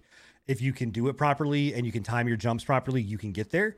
And then also to be able to use that to defeat enemies in an effective way.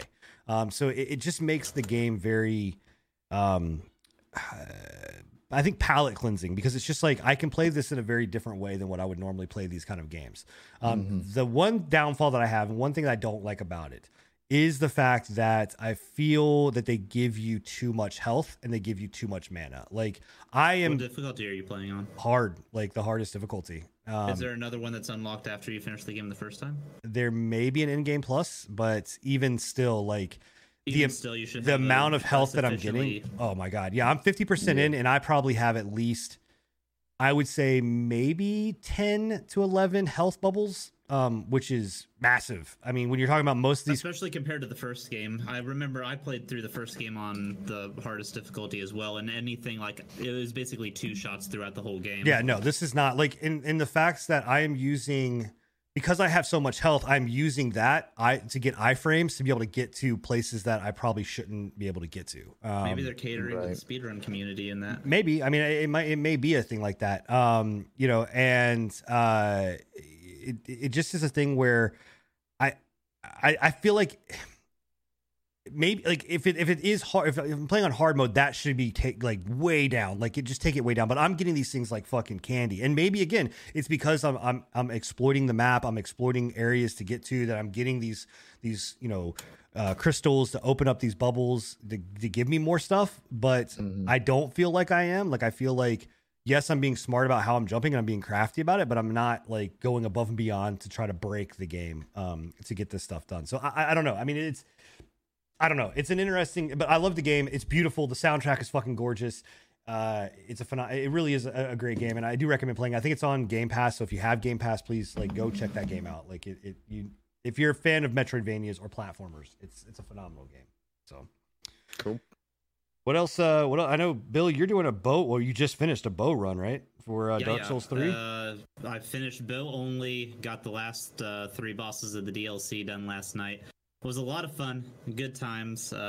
Wasn't as difficult as I was expecting. It basically just made the boss fights drag out a little bit longer, but It looked like a fun run.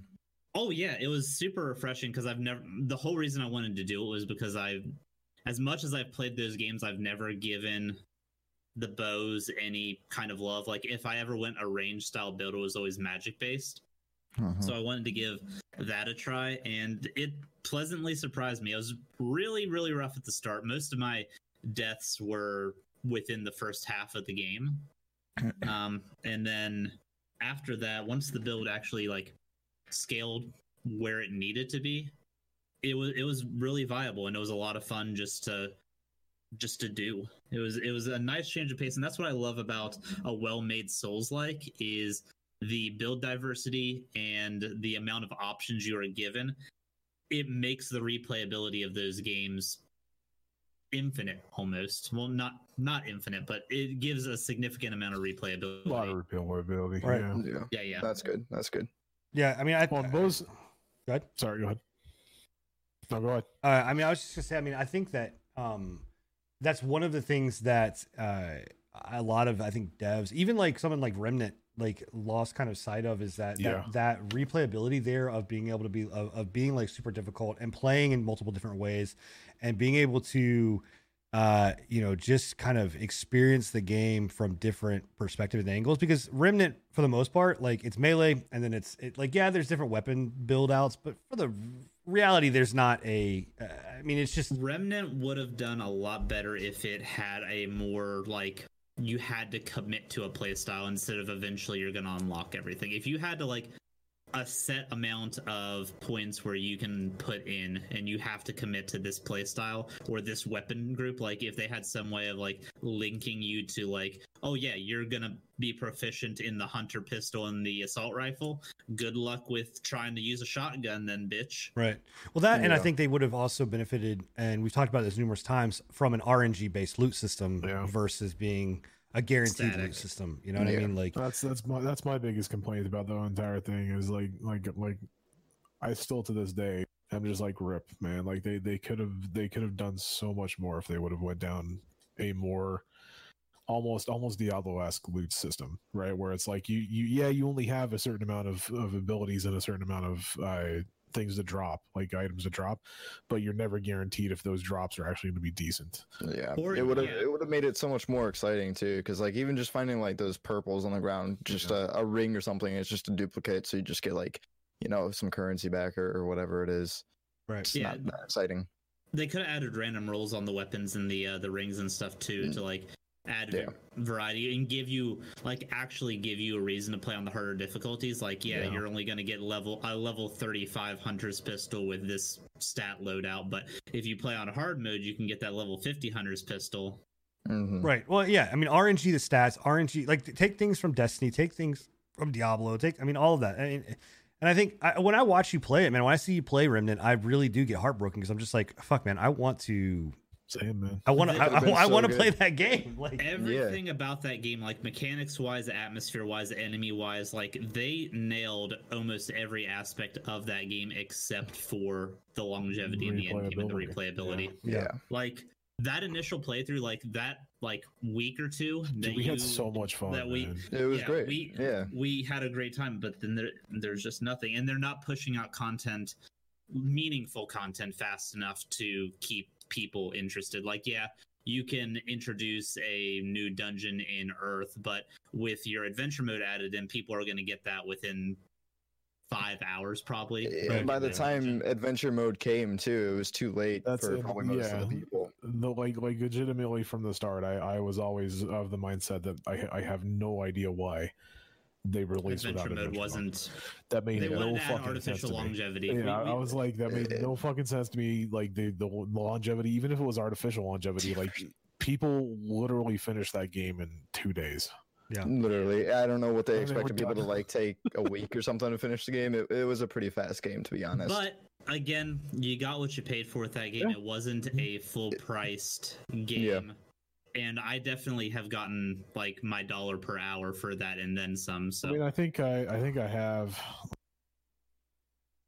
I think I have like 60 or 80 hours on that. It was just the way they marketed it. It seemed like it was going to be more, and from it being advertised as a Souls-like third-person shooter, you kind of get that kind of expectation because the Souls-like games have that kind of longevity. They have ways of making it so that each playthrough is fresh, even if it is like static weapons, static bosses, static enemies.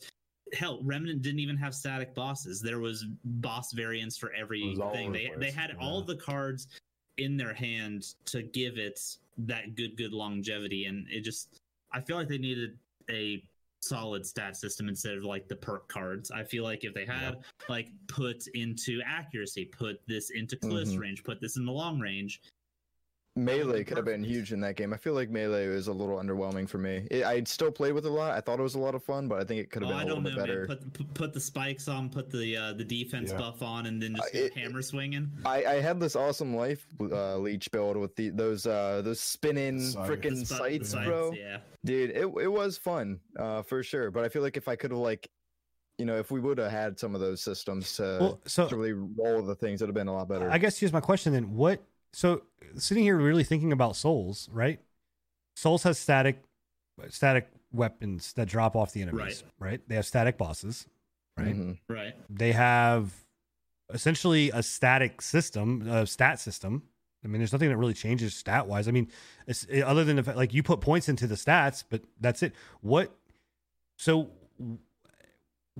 makes the Souls game so much better and replayable than Remnant? Like, I mean, if the fact that the way they've got the game laid out, in one playthrough you're only going to be able to commit to a single type of play. There's only enough resources to commit to a single, like a couple weapons. Maybe in that bow run that I just did, I only had the materials to max out 2 weapons and partially level a third. I didn't even hit 100 by the end of the game. I only had the points to put into my damage stats and health. Basically, I put a little bit into endurance, but if I was trying to do like a full builds, like have everything viable, it would have taken 2, maybe 3 playthroughs with that single character to actually get that done.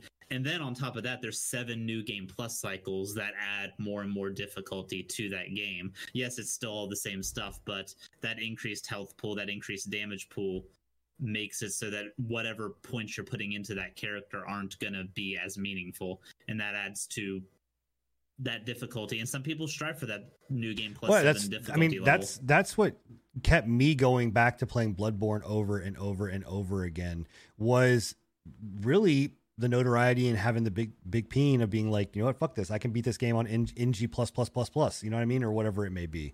You were playing Remnant even in E3 on like the hardest difficulty. Yeah, like first and I was round, I was smoking, and again, and I think Crovid hits the nail on the head here in chat by saying, like, the reality of it is that the bosses were harder. Like, Remnant was not a super difficult game, and that because you add guns into it, you can outrange some of the bosses. I don't know, man.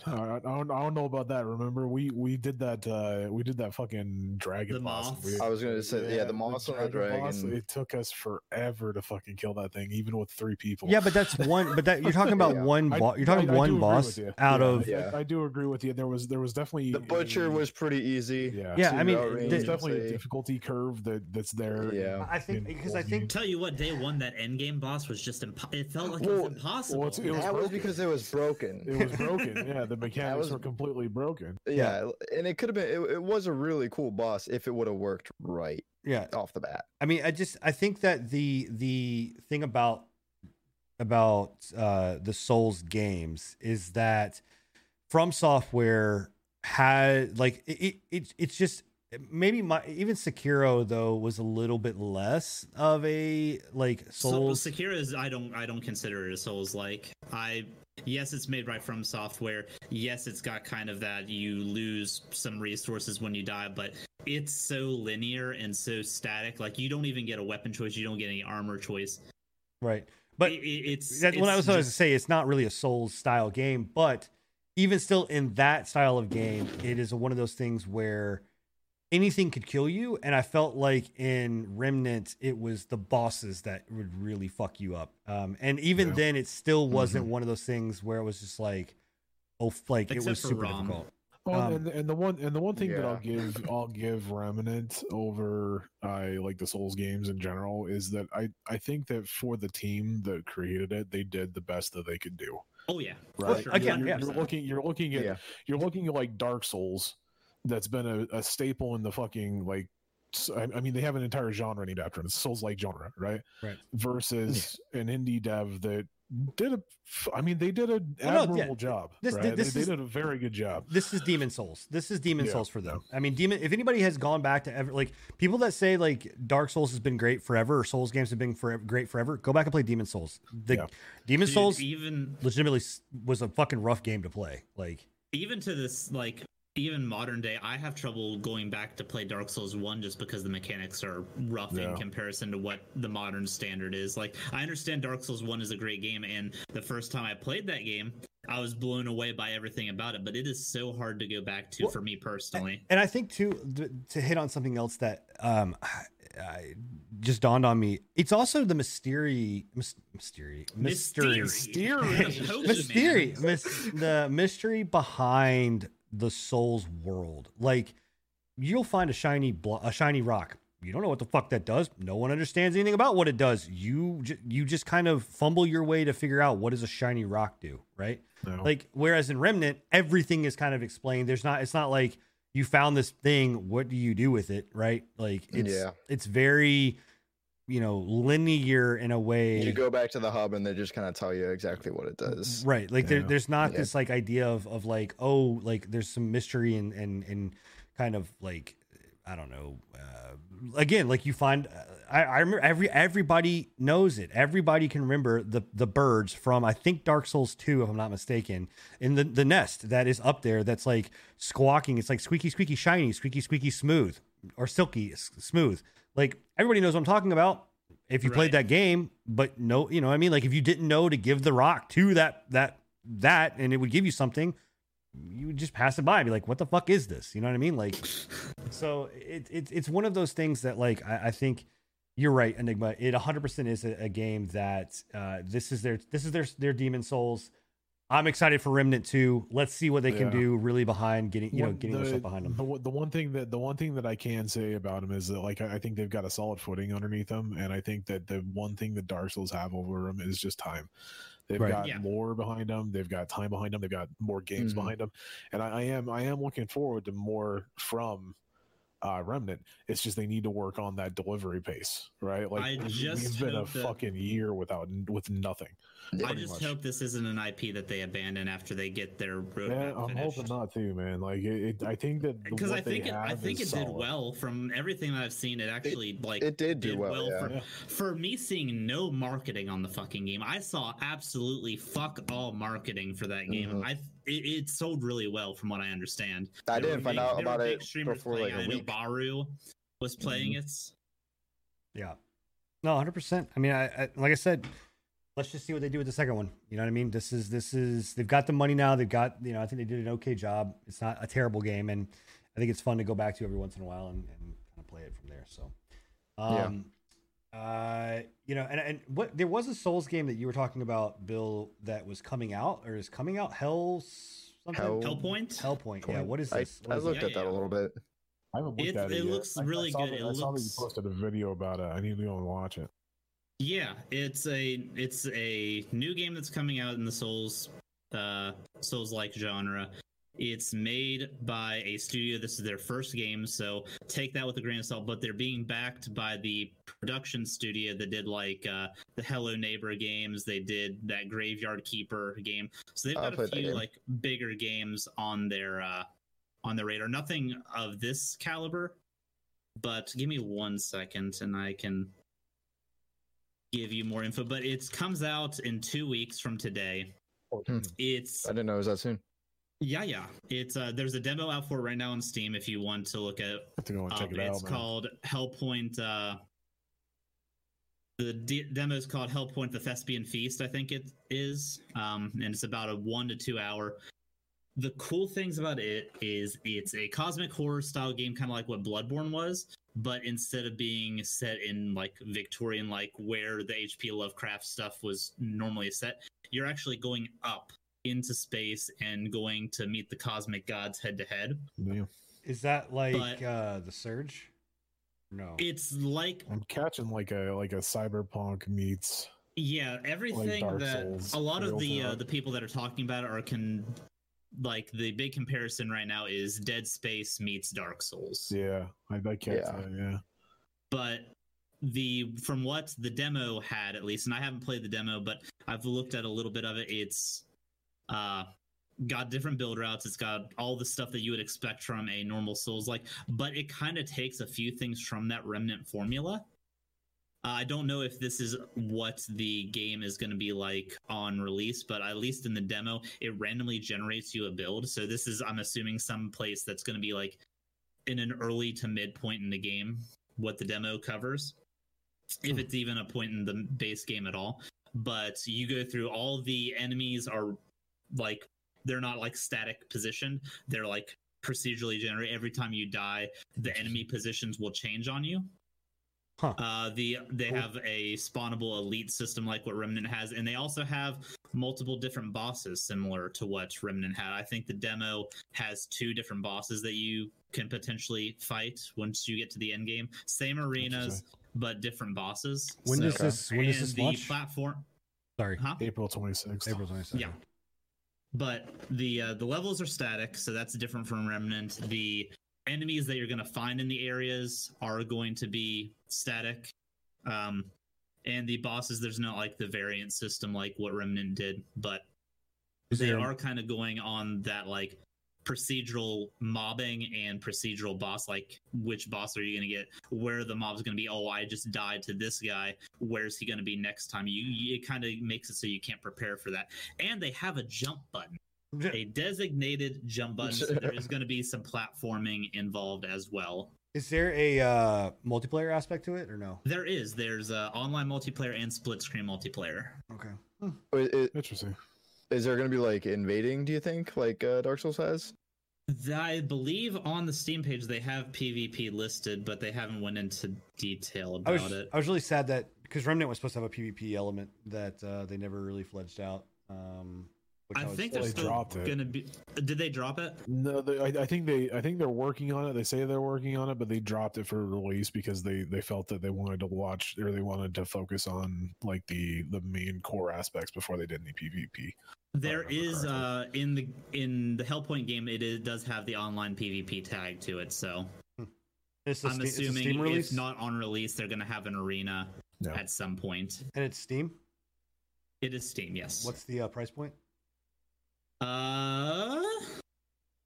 Is it full price? It does not say, which is a little unsettling. There's no price point to it right now. They just have the release date up. This is another Kickstarter project, so I don't know if that's risky. Yeah, it's risky. It's something that the fact that there's no price point has me a little sketched, but they do have that free demo out.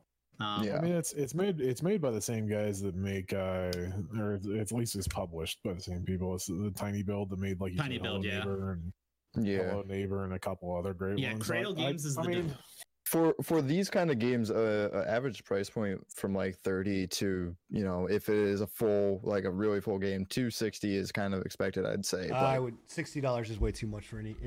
Well, honestly, I'm saying if it's on the line of Dark Souls, like actually, even still $40, man. I would say 40 is like a good price. Yeah. Yeah, if I had to bank a price, it's going to be 35 or 40. Yeah, because that's what Remnant did, and I think that was perfect. Just from what they're toting it at. And yeah, like you said, Tiny Builds have good track record with their games. Most of their games are like between the $20 and $40 range. Yeah. And most of their games are good. Streets of Rogue is amazing. The Hello Neighbor games, I've never played them, but they were good. Pathologic, like you said. Party Hard was fun. Graveyard Keeper's fun. They have a good track record to them. So I'm hoping this new dev studio will really bring something good. And it looks like, from what I've seen, it's got enough unique going for it that it could become one of the better Souls-like games. It kind of has a combat system that looks more close to Code Vein than it does any of the other ones. Yeah, I don't know whether that's good or bad. I haven't played Code Vein yet either. Code Vein's, honest to God, Code Vein is a sleeper hit that people really should fucking look at. I'm planning on getting it eventually next time it goes on sale, dude, or if whatnot. If you pick it up, let me know, because I would love to play co-op with you. Sounds good, man. Like, yeah. But if you enjoyed Code Vein, everything I've looked at, the combat styles, like the way the weapons behave, the way the enemies behave, seems very Code Vein-esque. I was watching a video and it didn't look, and maybe he wasn't just using it, but it didn't look like there was any sort of lock-on system. It was all kind of free. Do you know?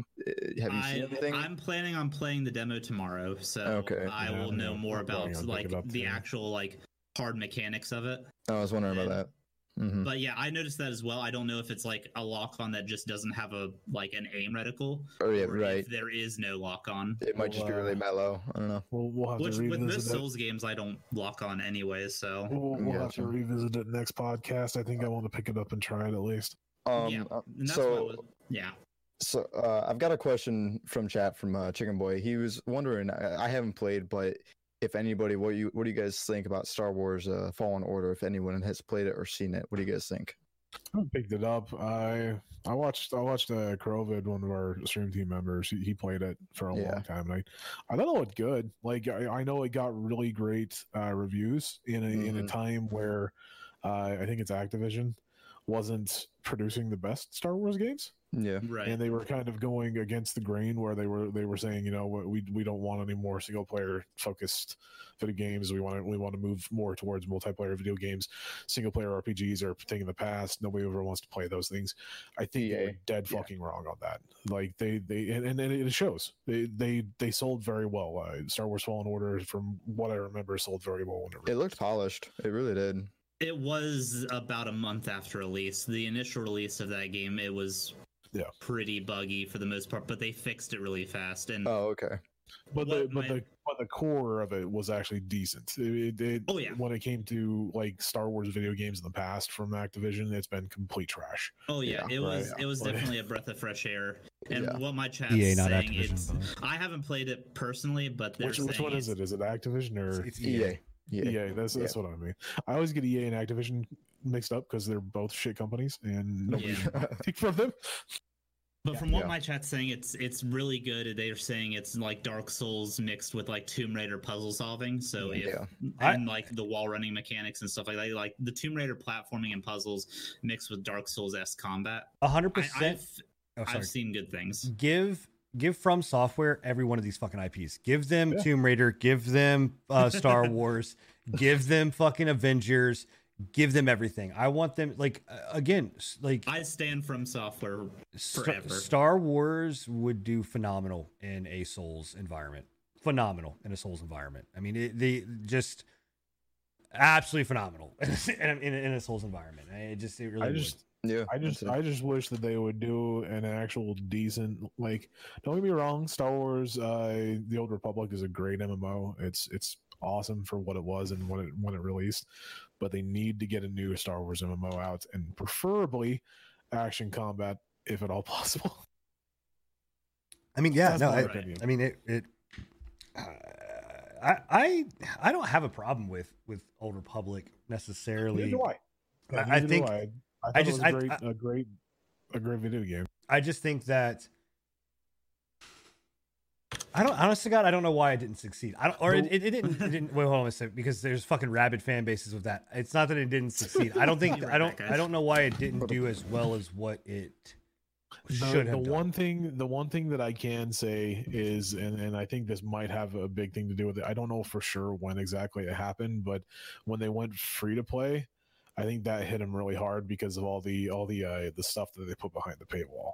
Right. Yeah. Oh no, like, that absolutely yes. But I went back and played it recently, and they have a core mechanic in all MMOs to hide your helmet is behind a subscription. Right.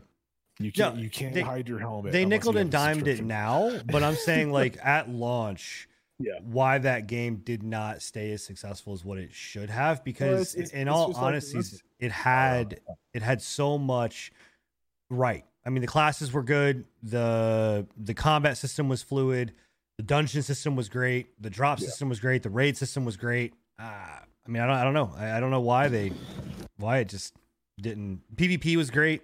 I mean, it just, you know, it's like I said. I think the biggest problem with it was it kind of fell into that same trap as most MMOs that released around that time. Like, what's it called? Elder Scrolls Online didn't do so well. That was because they were complete shit on release, though.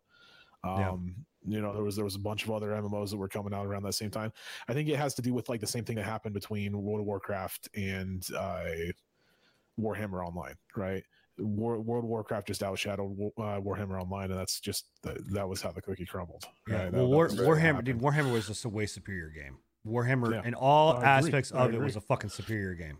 I agree. It's just they got overshadowed because World of Warcraft was a Warcraft franchise, and they already had. Well, again, man, this is oh my god, this is the fucking time right now for a MMO for a company to fucking do an MMO right. Like, that's why I want Riot to do an MMO, bro. Yeah. Well, instead of focusing on Valorant, I mean, as much as I'm excited for Valorant, an MMO from Riot would be sweet with all their lore, dude. I want them to do an MMO. They have, the world is built for a fucking MMO. No, it probably won't happen. No. One of our viewers is talking about the Ray stuff, and I'm like, the Aussie Beef, you're completely correct. I hope that if they do make more Star Wars games, they completely do away with the Ray. Well, like the new Star Wars stuff. So, as someone that played Star Wars Galaxies, like OG Star Wars Galaxies, like that to me was one of the best MMOs I've ever played. It was great. It's a situation where I think why that game flourished so well was because you were in this universe, but there was no story. Like, it 100% was dropped you in. You're just living in the Star Wars universe. You know, when you start adding all this story crap, because I don't want anything to do with Ray. If I fucking hear what is that whiny emo bitch's name? Kylo Ren. Fuck him. Fuck Ray. Fuck all of that. Fuck the last 3 Star Wars. They were shit movies. Like, I don't give a fuck what anybody says. They were complete garbage. They just, like, you add in a story into that mode, and it's just is like, Julia, you're gonna learn really quickly by tuning into this podcast that Papa Sin has his rants, and we just stay. You gotta let me go, bro. I just gotta get tuckered out, and then just my own way.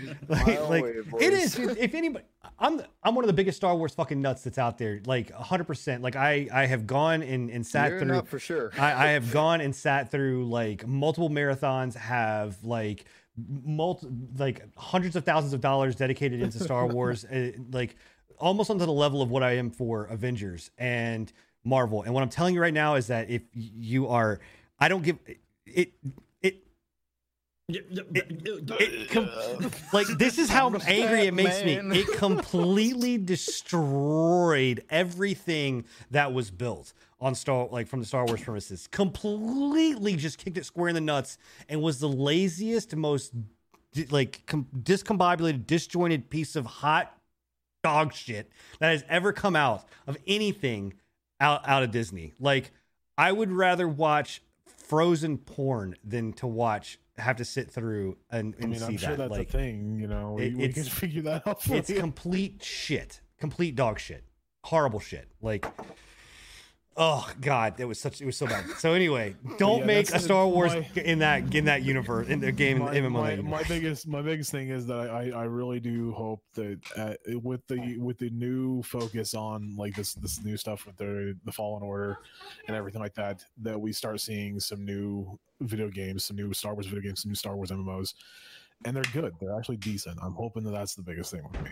I just want everybody to get bought out by From Software. I'm with Sin on that one. Just have From Software make From Software MMO. Software and CD Projekt Red. Just give them all. I was about to say CD Projekt Red too. Yeah.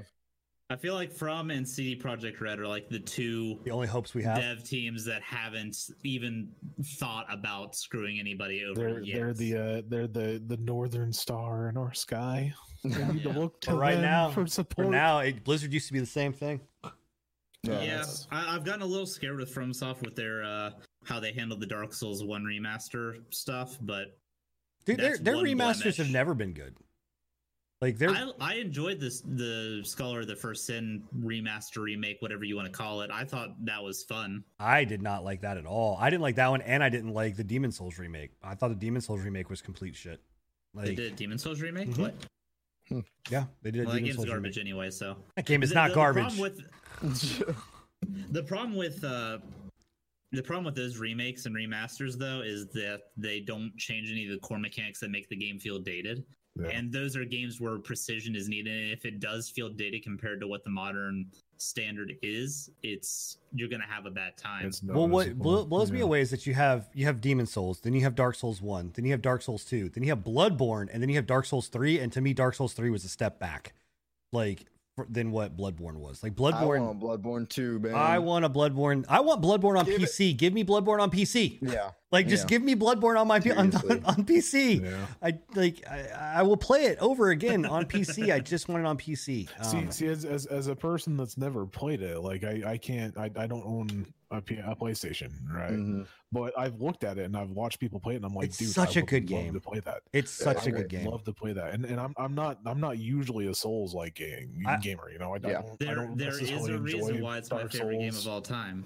It's such a good game. It's I don't know. I think out of all of them, I think it's the best.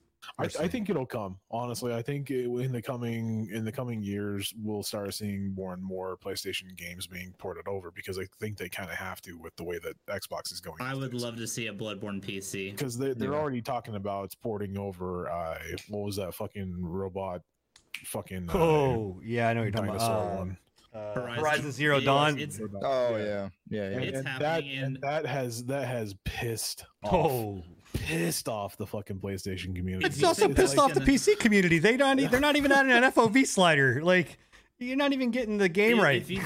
If you think that's bad, just wait until they announce God of War as a PC, because it's no longer says exclusive on the PlayStation Store. So that's the big speculation right now, is that God of War is the next PlayStation exclusive coming to PC. Guys, and all across the world, the rees of angry PlayStation. If anybody out there thought that with the launch of the new consoles that you are going to get exclusives only on your console, and that PC players are going to get dicked on, you're an idiot. You're 100% an idiot. These systems have been moving to PC-based software and PC-based architecture for so long.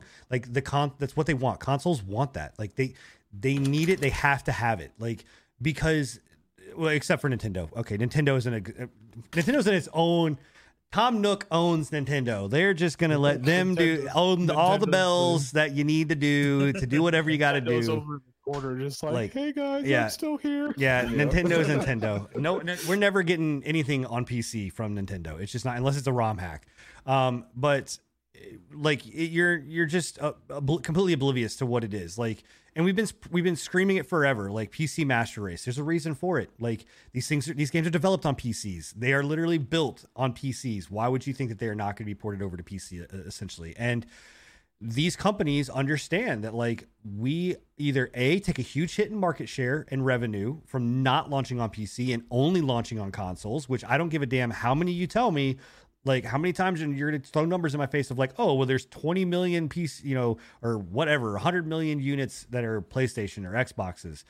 It doesn't matter, because when you say I'm going to open it up to PCs, you've just increased your numbers. Like, it's just, it's math, man. That's what I've been saying from the start. Even when it comes to like these the launcher exclusivity, it's like, why have launch exclusivity on a launcher when you can have multiple different launchers selling the same product? You're making more money. There's people that don't want to buy from Epic, that if you launched on Steam, you're still getting the same fucking profit that you would. It doesn't make any sense to me. It really doesn't. I don't understand it.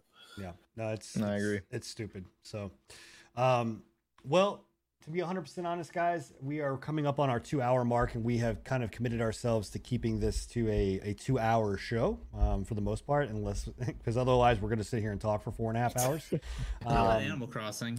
Oh man, do we got to talk about Animal Crossing again? No, I mean, it's always how it ends. I don't want to talk It's about a meme Animal at this Crossing. And then I get freaking tilted for no reason. I Do don't we want to wanna- talk about it. Do we want to end the podcast off with a quick chat about Bleeding Edge? I know you guys were wanting to talk about it, but Yeah, do we I think mean, we can do it in less than 5 minutes? We could, or yeah. Or do we No, wanna I mean, save that for next I think time? we play.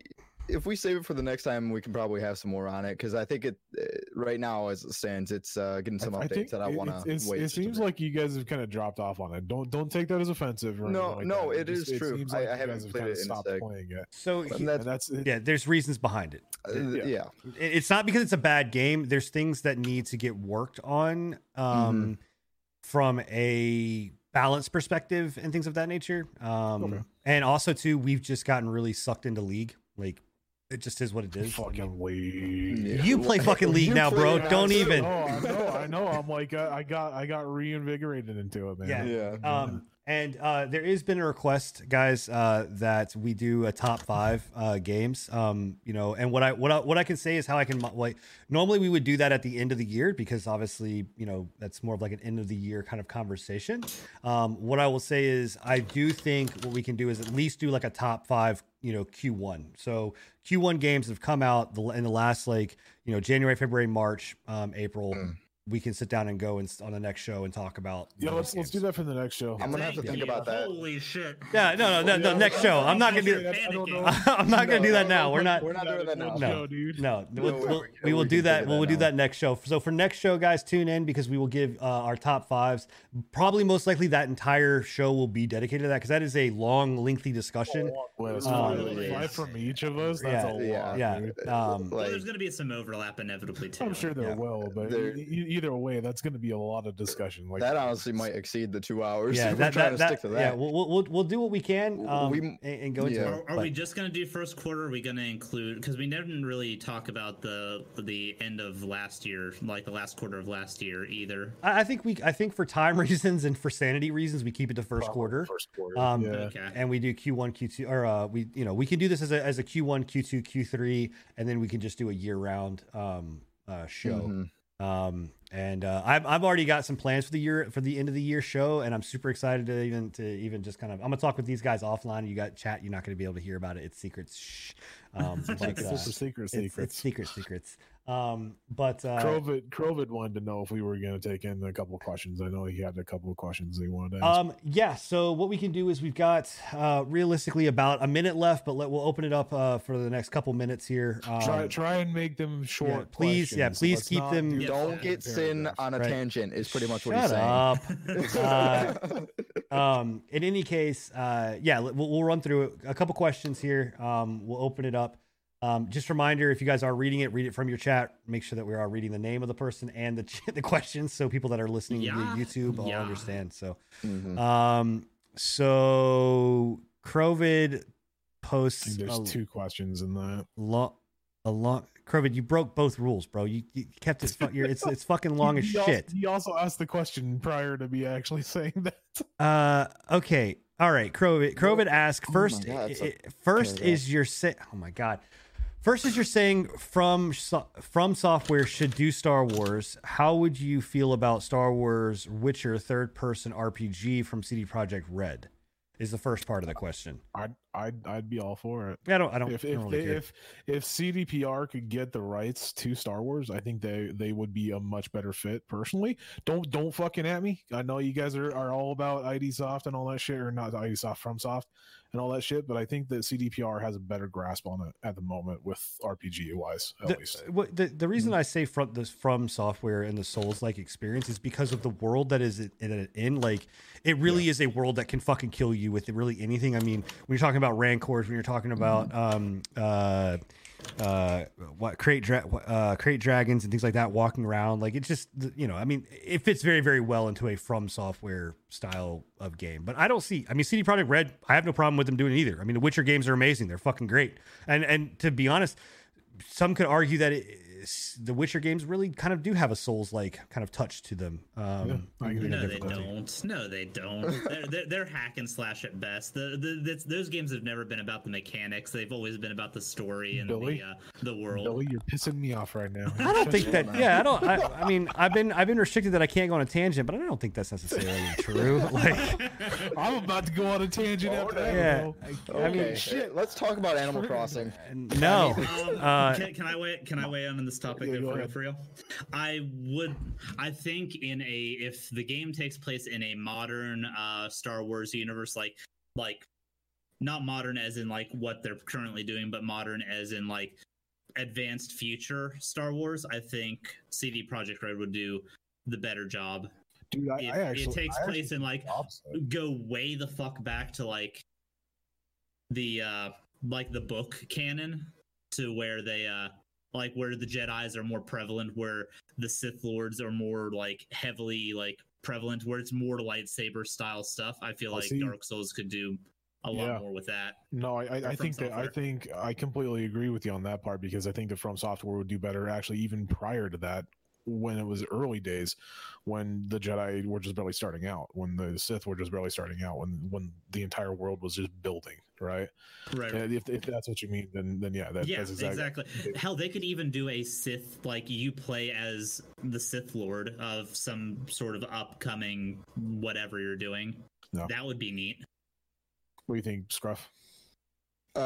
Really not much of a comment from me. Scruff's like, I don't care. It's not really my style, so it's just kind of sure. There you go. All right, go get. Sorry, go collect your fucking bells. The other part of that question is, second you said the Clone War. Hold on. Second you said you watched all the movies and played all the games, but have you watched the Clone Wars and Rebels? Yes, I have. I have watched. Honestly, one of the best storylines in any of the Star Wars universes is actually the Star Wars Clone Wars, not the new animated series, which the new animated series is good. There's nothing wrong with it. Don't get me wrong.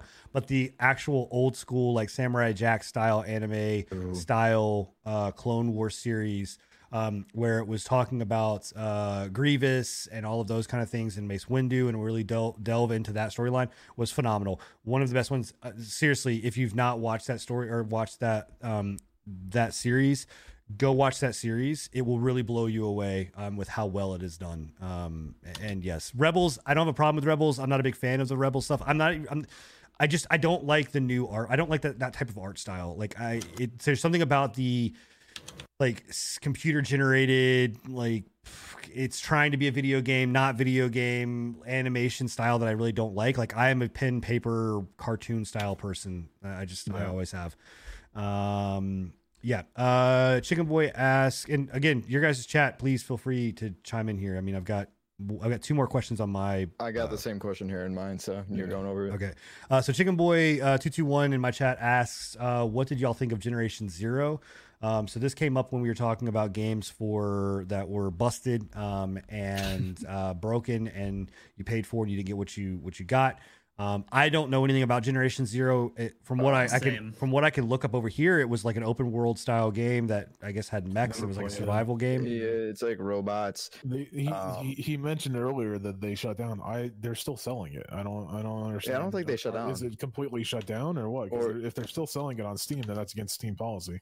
Yeah, or if it's shutting down soon, they should have halted the selling. I don't know. I don't know anything about it. I mean, from what it looked like, it looked pretty cool. But it also, I heard it was a little borked. But I don't know, if I gave it any credit for being a decent game, because it's got mostly positive on Steam, I think the characters and like the scenery of it being set in 1980s Sweden. Which is unique. That's cool. Yeah, it's unique. You don't like it went down. It went down the survival genre. Kind of like I think it was more similar to like The Forest, of where they actually had a story to it. It wasn't just like a mindless survival. Well, I also saw it's like only like a 1 to 4 person survival game. So yeah, I don't know. It's co-op. It wasn't online. What I'll do is I will go and do research on the game and come back with it for the next show. I will answer that question, because I didn't get to play it. I'm not going to play it. I'm not going to pay for it. I can tell you that. I'll just do the research on it. A Nice Dog 97 asks, what game do you want to go to PC the most, excluding Bloodborne? Are we across all platforms? Or are we just saying like PlayStation, Xbox, or one from each? Like, let's just do all platforms. All platforms, huh? I really just fucking want Bloodborne. The only one I can't think of that isn't Bloodborne, I guess, for me, it would be The Last of Us, the first one. I think The Last of Us was a cool game. I know you have your opinions on Last of Us, but honestly, I think it's a pretty cool game. I'd like to play it on PC, probably. The second as well. I just want Bloodborne. Yeah, okay. I'm gonna get off the Bloodborne thing. I do have one. I'm gonna say upcoming game because I want to play it the most, and I know that I'm never going to be able to play it. Is Ghost of Tsushima. Yeah. So that's my thing. That should be a PC release. I feel like it really should. I don't know why it's not, other than the fact that it's a fucking Sony bullshit. So this is something that I don't know. So there's two that I would really, really want. I mean, again, aside from Bloodborne, we said one. I got it, but it doesn't. This doesn't really count because Phantom Dust is technically out. Phantom Dust is my all-time favorite game. Period. Like hands down, Phantom Dust is a phenomenal game. It was on the original Xbox. They did release it on Steam, but they did just such a shit job of releasing it that nobody plays it. And it needs a multiplayer. Like you have to have people to play this game. I really wish that they would do a better job of that. And so that doesn't really count. The one that I really, really, really wish that they would bring out is, and I don't think they ever did, is the original Phantasy Star Online. Like the old, like original Dreamcast Phantasy Star Online. I mean, they're doing it with Phantasy Star 2. Yeah, but it's not. First off, it's on Xbox only right now. But I mean, it's coming to PC in the but it's still not the same. I want the original Phantasy Star Online. That was a phenomenal game. Yeah. It was great, and we're never gonna probably see that. So yeah. And yes, we are streaming. I am streaming after this. I don't know if anybody else is. So yeah, I'll be streaming too. Yep. Any other questions? Nope. Any other questions across the boards? I think that's honestly all we got. Yeah. Yep, cool. We're going to call it. Yep. Guys, thank you everybody and girls. Thank you everybody for being here, hanging out. We had an amazing time. This was an awesome episode. It flowed very, very well. So no transitions or whatever else. Jesus Christ, man. You guys expect perfection and give me nothing. Everybody should keep account from now on. Son of a bitch. In any case, it was an awesome show. Again, we always enjoy doing this. We love being here. I'm already wishing that we were. It was 2 weeks from now, so we could do the next one. The next one comes so fast, though. I feel like they do. They really. It's just like one after another. That's what my wife says as well. And we will be live again next week in 2 weeks on Thursday at 10 o'clock Eastern Standard Time, right here on my channel, on Scruffy's channel, and Bill's channel. Also, they do get uploaded to YouTube. The last one, there was some complications, but it is getting uploaded as well as this one not soon after. Absolutely. And there is the link in my channel to go and take a look and click on the subscribe button. Guys, please, everybody go. And if you have not subscribed, even if you don't necessarily care about YouTube at all, please go and hit the subscribe button, because we are trying to get to 100 subscribers so we can get our custom URL. But we do upload these, like Scruffy said, to YouTube, so you can watch the shows at your leisure whenever you. On top of that, we're also looking at like doing some other things with the podcasts. We had been talking about, between me and Billy and the rest of these guys, maybe making more bite-sized chunks and such, so it's not you're not listening to an entire 2 hour podcast at once. So we're thinking clip it out for some of the exciting moments or moments you might want to see more. We might after tonight, Sin's rants might be a thing. We might just start clipping those out and posting those. You know, have a compilation of all the. Jesus Christ! There you go. Yeah. You know what? I make this show entertaining, bitches. So in any case, please go and hit that subscribe button. Thank you guys all for being here. Had an amazing time, and we will catch you guys in 2 weeks. If you guys want to stay around, we are going to be live again after this. But you guys have a wonderful night. Bye. Later, everyone. See you guys. Peace.